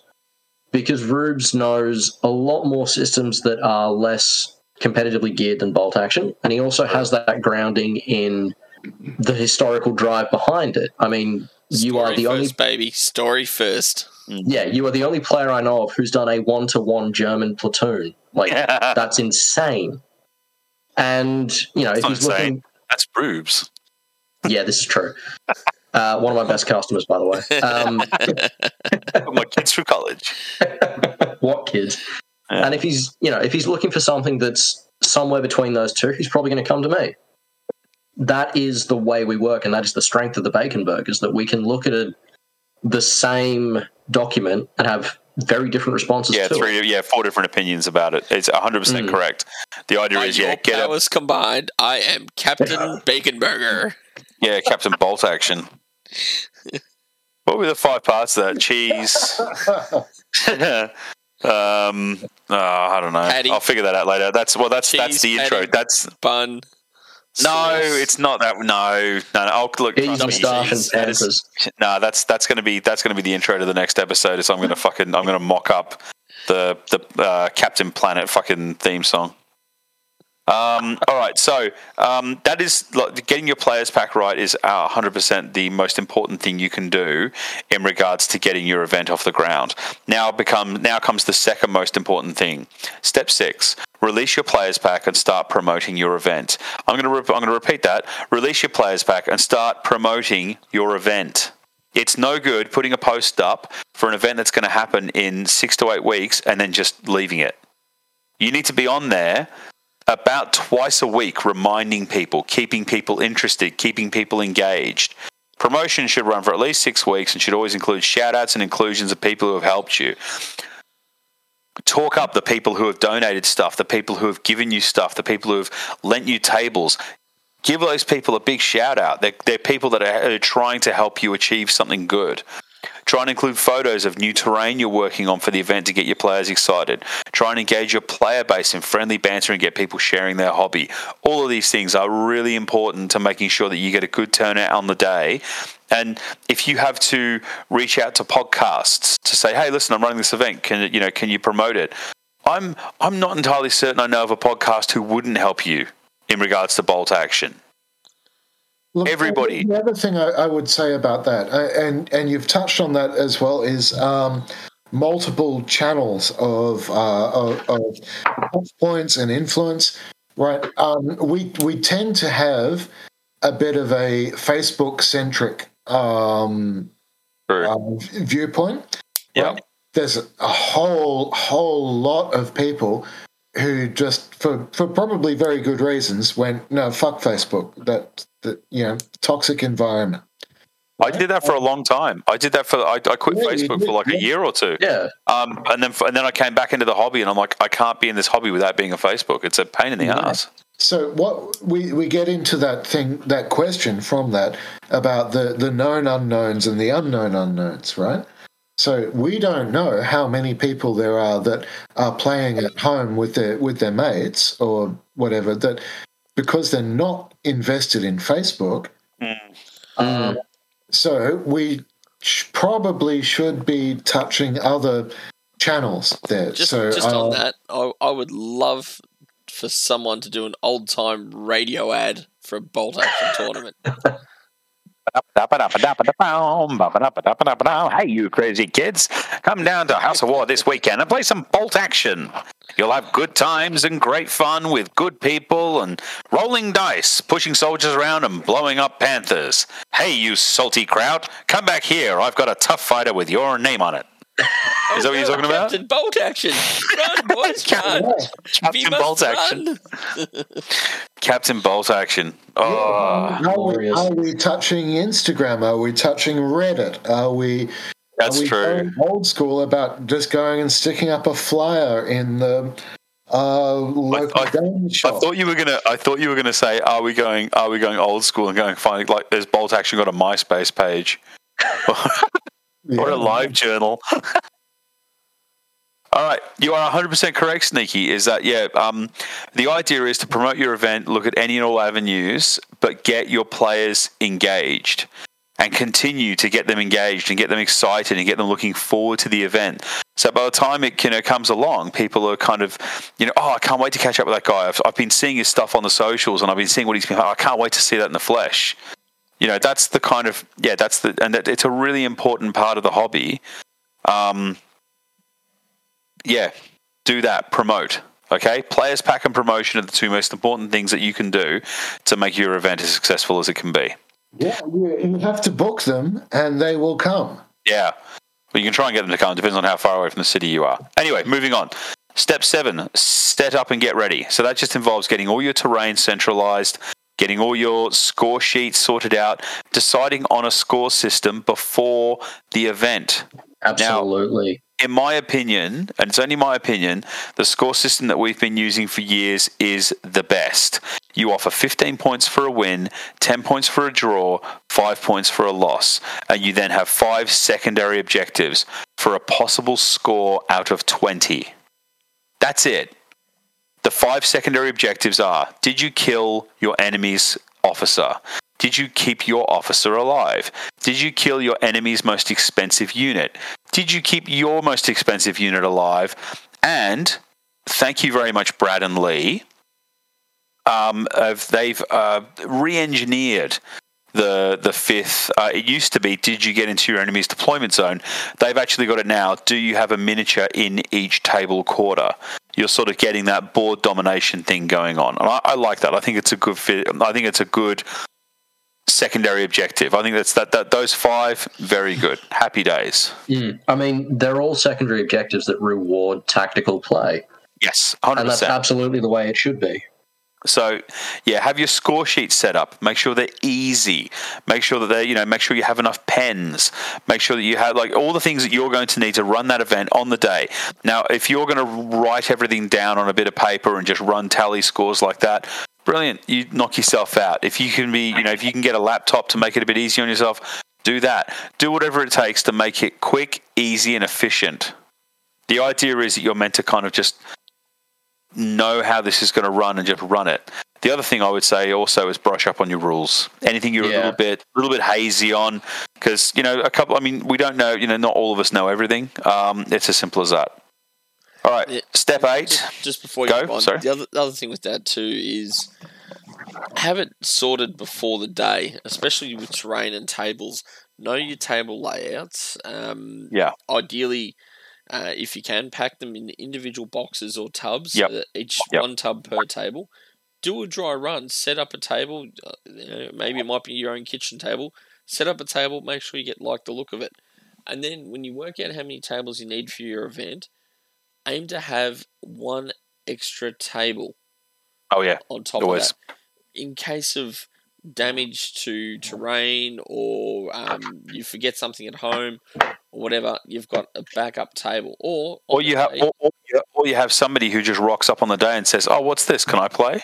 Exactly. It'll allow you the flexibility to set up an extra table and allow for unforeseen circumstances that may require you having to scrap one of your tables on the day. Agreed. So you might set up what you thought was great at home. A couple of players all look at it and go, "Whoa, that really isn't player friendly," and you might need to change one out on the fly. Yeah. Here's a question that I'd like to float on that topic, which I think is relevant. Then, how do you do that when, as a TO, do we expect that you will bring all the terrain, or do you say to your players, bring a table with you on the day? No, see, as a TO, I think you should supply at least 1 or 2 tables, ideally. Oh yeah, at least 1 or 2. I can do. I looked at mine and I can do 4. Right, but can't do. But 8. If you're going to do community source tables, again, do it well in advance, and have the clubs or the players that are going to supply tables set up a table, send you a photograph of it, particularly from a couple of different angles, ideally maybe from at least each player's side, so that you know what you're dealing with. It's going to suit the missions you've got to run on the day, and it's not going to be something that hampers play, like a overdense jungle table or the Stalingrad table, which looked fantastic but might not be great for timed play. That way you can look at those photos and say, look, hey guys, really appreciate you offering up some terrain, but that table's just not going to suit my event. Do you have another one perhaps, or is what you guys are talking about? It harks back to step 3, which is booking your day and start reaching out to shops, organisations, clubs for prize support. In there should also be reach out to people for prize support should you require, not prize support, terrain should you require it. Now, Hari and I are currently going through this at the moment. Hari and I need to find somewhere between 40 and 50 tables to be able to run CanCon next year. Now, I'm telling you right now, I can probably do 8. And that's if I go and build another 2 tables this year, which I have every intention of doing. We're having to reach out to all corners, basically from the north to the south of the west of the east coast of Australia. We're tapping everybody at this stage, and it's going to be a big community-driven sort of endeavour. Now, if that's what we need to do to make sure that every table at CanCon is an absolute banger, brilliant, good. And if you're having to ask people within your community to help out with furnishing you with a bit of good terrain, brilliant, good. That's what should be happening. As a TO, you should be able to provide as many as you can. But that depends on the TO. If you're the kind of TO where you live in a 1-bedroom flat and you haven't got the space for it, well, it is what it is. The idea is that, you reach out to your local, your mates, friends, somebody knows somebody who might have a couple of tables at the back or something. Make it work. The idea of having absolutely fucking banging terrain. If you want to have amazing terrain for every event, go and run all your events down in Tasmania. It's as simple as that. Yeah. Sometimes. Sorry, go. No. The other thing I was going to say, and it does hark back to, lining up your venue. If you're running an event at a venue that is not local to you, for example, I'm running Operation Sandstorm at the Australian Armour and Artillery Museum. Not exactly close to you. No, not even in the same neck of the woods, not even in the same state. Make sure that you are always in communication at least once a week with that venue. Yep. Make sure that there is always a discussion being had regarding terrain, tables, player count, tickets purchased, all that stuff. If you keep that communication stream open, the event runs. Yeah. If at any point that communication breaks down, forget it. You are not going to run a successful event. That is a quantifiable fact. Yep, I agree. And I think the other thing to factor into that as well is if you are relying on community-supplied terrain, real life happens to people. They may not be able to come on the day. Absolutely. If they're not there on the day and there are players there waiting to play and there is not a table for them, you're in fucking trouble. It's not a good spot to be in. No, it's not a good spot to be in at all. There's also that acknowledgement that in as much as real life happens, it's not just for terrain. Real life affects all aspects of things. Now, personally, I would have loved to have had my rifle brigade done months ago. However, the universe decided to dump 2 natural disasters on my local area. So that kind of put everything on a back burner. It's... there are things that you can account for and there are things that you can't. But in terms of the ones you can account for, get your ducks in a row. Yeah, Make sure it's about organisation. The better the end result is. I agree. If Tristan and I were going to be cavalier about CanCon, we could push all this prep work 6 months down the line. Yeah, no, we're not doing that. But that would absolutely screw us come January. Yeah. The idea is, now, we're going to be in a much stronger position in October. Oh, yeah. And an even stronger position in December. Dude, so by the time November rolls around, I want to be literally just housekeeping. Yeah. Everything's here, it's all sorted, it's all good. I've just got to show up on the day and have it sorted. And that way I don't spend most of December and January freaking out because, this isn't organised or this hasn't been sorted out. Or calling me and then hanging up, or me hanging up in 5 seconds because I'm in the middle of work and, retail goes nuts. Yeah, 100%. And this is it. If you are running an event with somebody, don't take it to the degree that I fucking take it to. My brain works in horrible ways when I'm having to arrange shit like this. Hari and I at this stage are talking at least twice a day. Now, that's not always about CanCon. Sometimes it is about just, useless and named bullshit because I'm driving around bored. But we still do talk about CanCon most days about, all right, have you spoken to this person? All right, this person got back to me. All right, this is what's going on. And we keep a track of it. Hari's got spreadsheets upon spreadsheets that we're already using to keep track of everything. So, spoiler alert, it's just one spreadsheet. With a lot of tabs. Shut the fuck up. All right, so, step 8. Quick last one about this that I think is actually important as well. Is there something to eat? Can you get a glass of water? Absolutely. Yes. Yeah, that's Facilities is make sure that you're and look, I mean, like I've run events in the past where what I've done is I've said to my players, all right, if you would like for an extra, I think it was like $5 or $10, I had like a whole barbecue lunch sorted. And while you guys were finishing up game one, I was at the back of the bowls club, and remember that barbecue I did at the Yeah, that was a good one actually. Yeah, and everybody walked out, and everyone had a massive feed. And we were buying drinks at like bar prices, and they were amazing. It was a really good event. The pain in the ass is I can't get us back in there. It's a fucking nightmare. Anyway, so step 8. This is a pretty important one. Step 8 is just entitled "Run the fucking thing." Be there on time. Be there with a sunny disposition. Welcome your players. Make sure that you have very clear indications about what time they need to be there. Get your registration sorted. Pull them all in. Give them the brief. Right, go. Yeah. And then as soon as they are rolling dice, the biggest thing is don't just sit there on your fucking phone, which you shouldn't do anyway, because they'll be calling you over for a rules discretion. Walk around, get photos, have a little chat with your players. If somebody's looks like they're having a bit of a hard time, be there to sort of, hey, what's going on? You all right?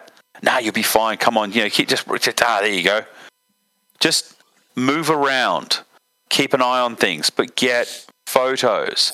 Get photos. Because otherwise, if I'm shocking when I'm playing for getting photos. I said this to Sneaky. I'm like, we should, while we're playing, we should get photos. I think I've got like 3 photos from our game, Sneaky, and they're all shit. Because you just forget. You get so into it. But this is something good about that. But but this is an area where Brad excels. Brad is amazing at the producing content when it comes to his events. I think every day that he was running Conquest, big old photo with his big mug in there, and then a huge photo dump of tables, armies, this, that, and the other. It's constant, and it lets people see what's going on. And you need to be the same. Get photos of what's happening. I mean, so Akhtar down in Tassie is another one who's great at that. He's when fantastic. we were down there for Sublicht, we got a photo dump of the tables the night before the event. Yep. Then while we were playing, he was walking around with that SLR, taking as many photos as he could. Yep. The photos are fantastic quality.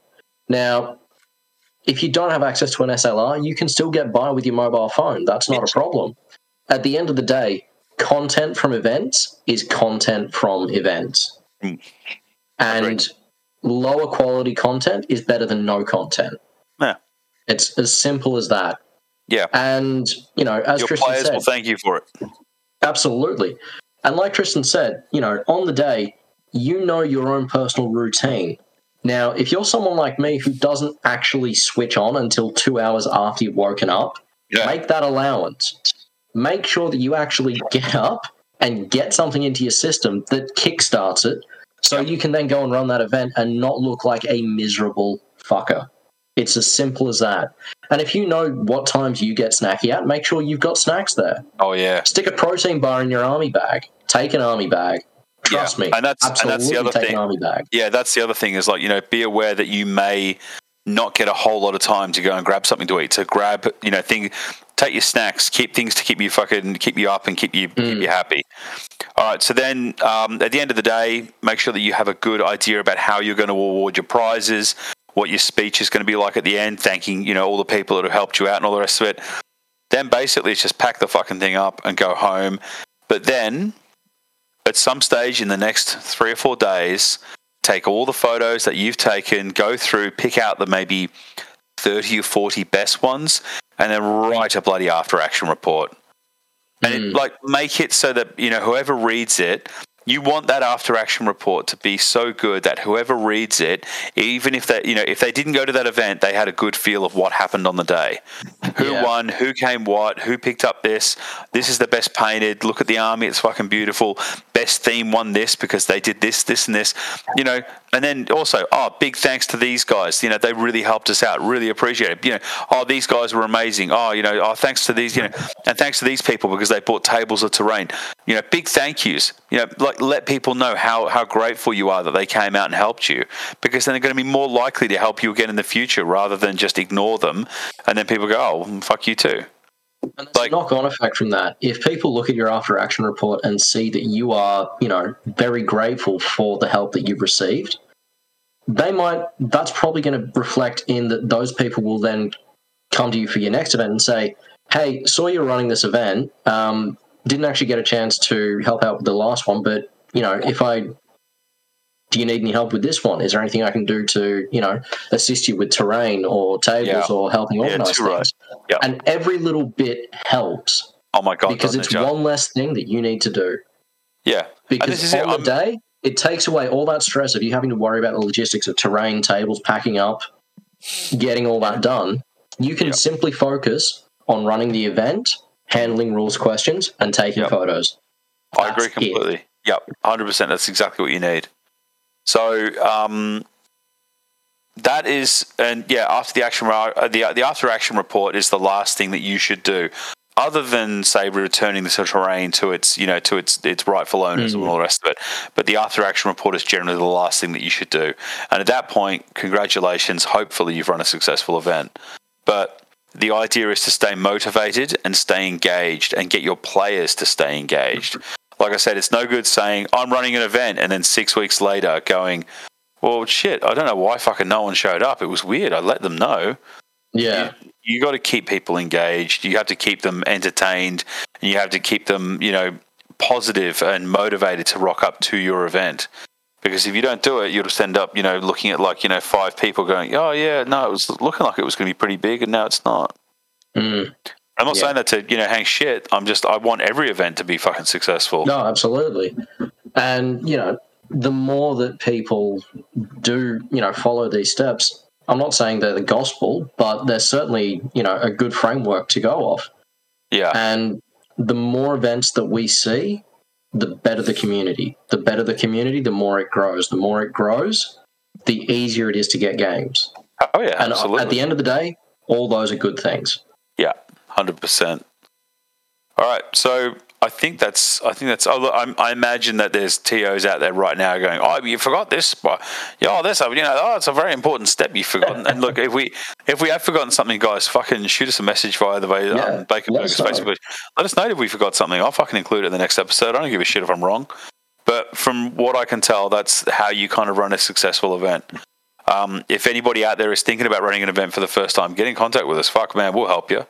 For Jesus, I mean, we love looking at lists. We'll quite happily be a listing committee. That's another thing you should probably consider as well. That during the, after you've released the players pack, you're going to start to receive lists. You probably want 2 or 3 sets of eyes to have a look over your lists. I have a listing. I have a listing committee, and most of them are in this fucking Discord right now. But I'm telling you right now that for CanCon, there's going to be a listing committee, and only half of the Bacon Burgers will be allowed to see the lists, and the other half will not be allowed to see them at all. So it'll be an international listing committee. Rubes, I'm not going to let you see the lists because you're bringing Rafi, and I don't want Rafi getting a word of anything that's going to come along. And hey, I'm aiming for him to take the youngest player award. Yeah, he said he was going to bring him. I'm like, mate, as long as he can throw dice, no worries at all. I think Rubes keeps falling asleep, so I think we're going to fucking knock it on the head because he's got an early start. Yeah. Got to be up for work in less than 6 hours. Yeah, that's rubbish. I do not envy you. Yeah, I've got to be at work for fucking 8, so I'll be up at like fucking 6:30. So look, guys, we're probably going to cut this one a little bit short. I'm hoping that we had the fucking interview that we've got planned. Sneaky, you and I have got to get fucking onto that. We've been so lazy. Well, I've been lazy. You haven't been lazy. I'm just fucking not organising shit. But yeah, guys, thanks for joining us again. Any closing remarks, lads? Stay safe, game well. Yeah. Try not to roll too many foo bars. Don't mind that. Stay safe, game well. All right, guys. Well, if that's all, I will say goodnight. All right. Adios. See you next time.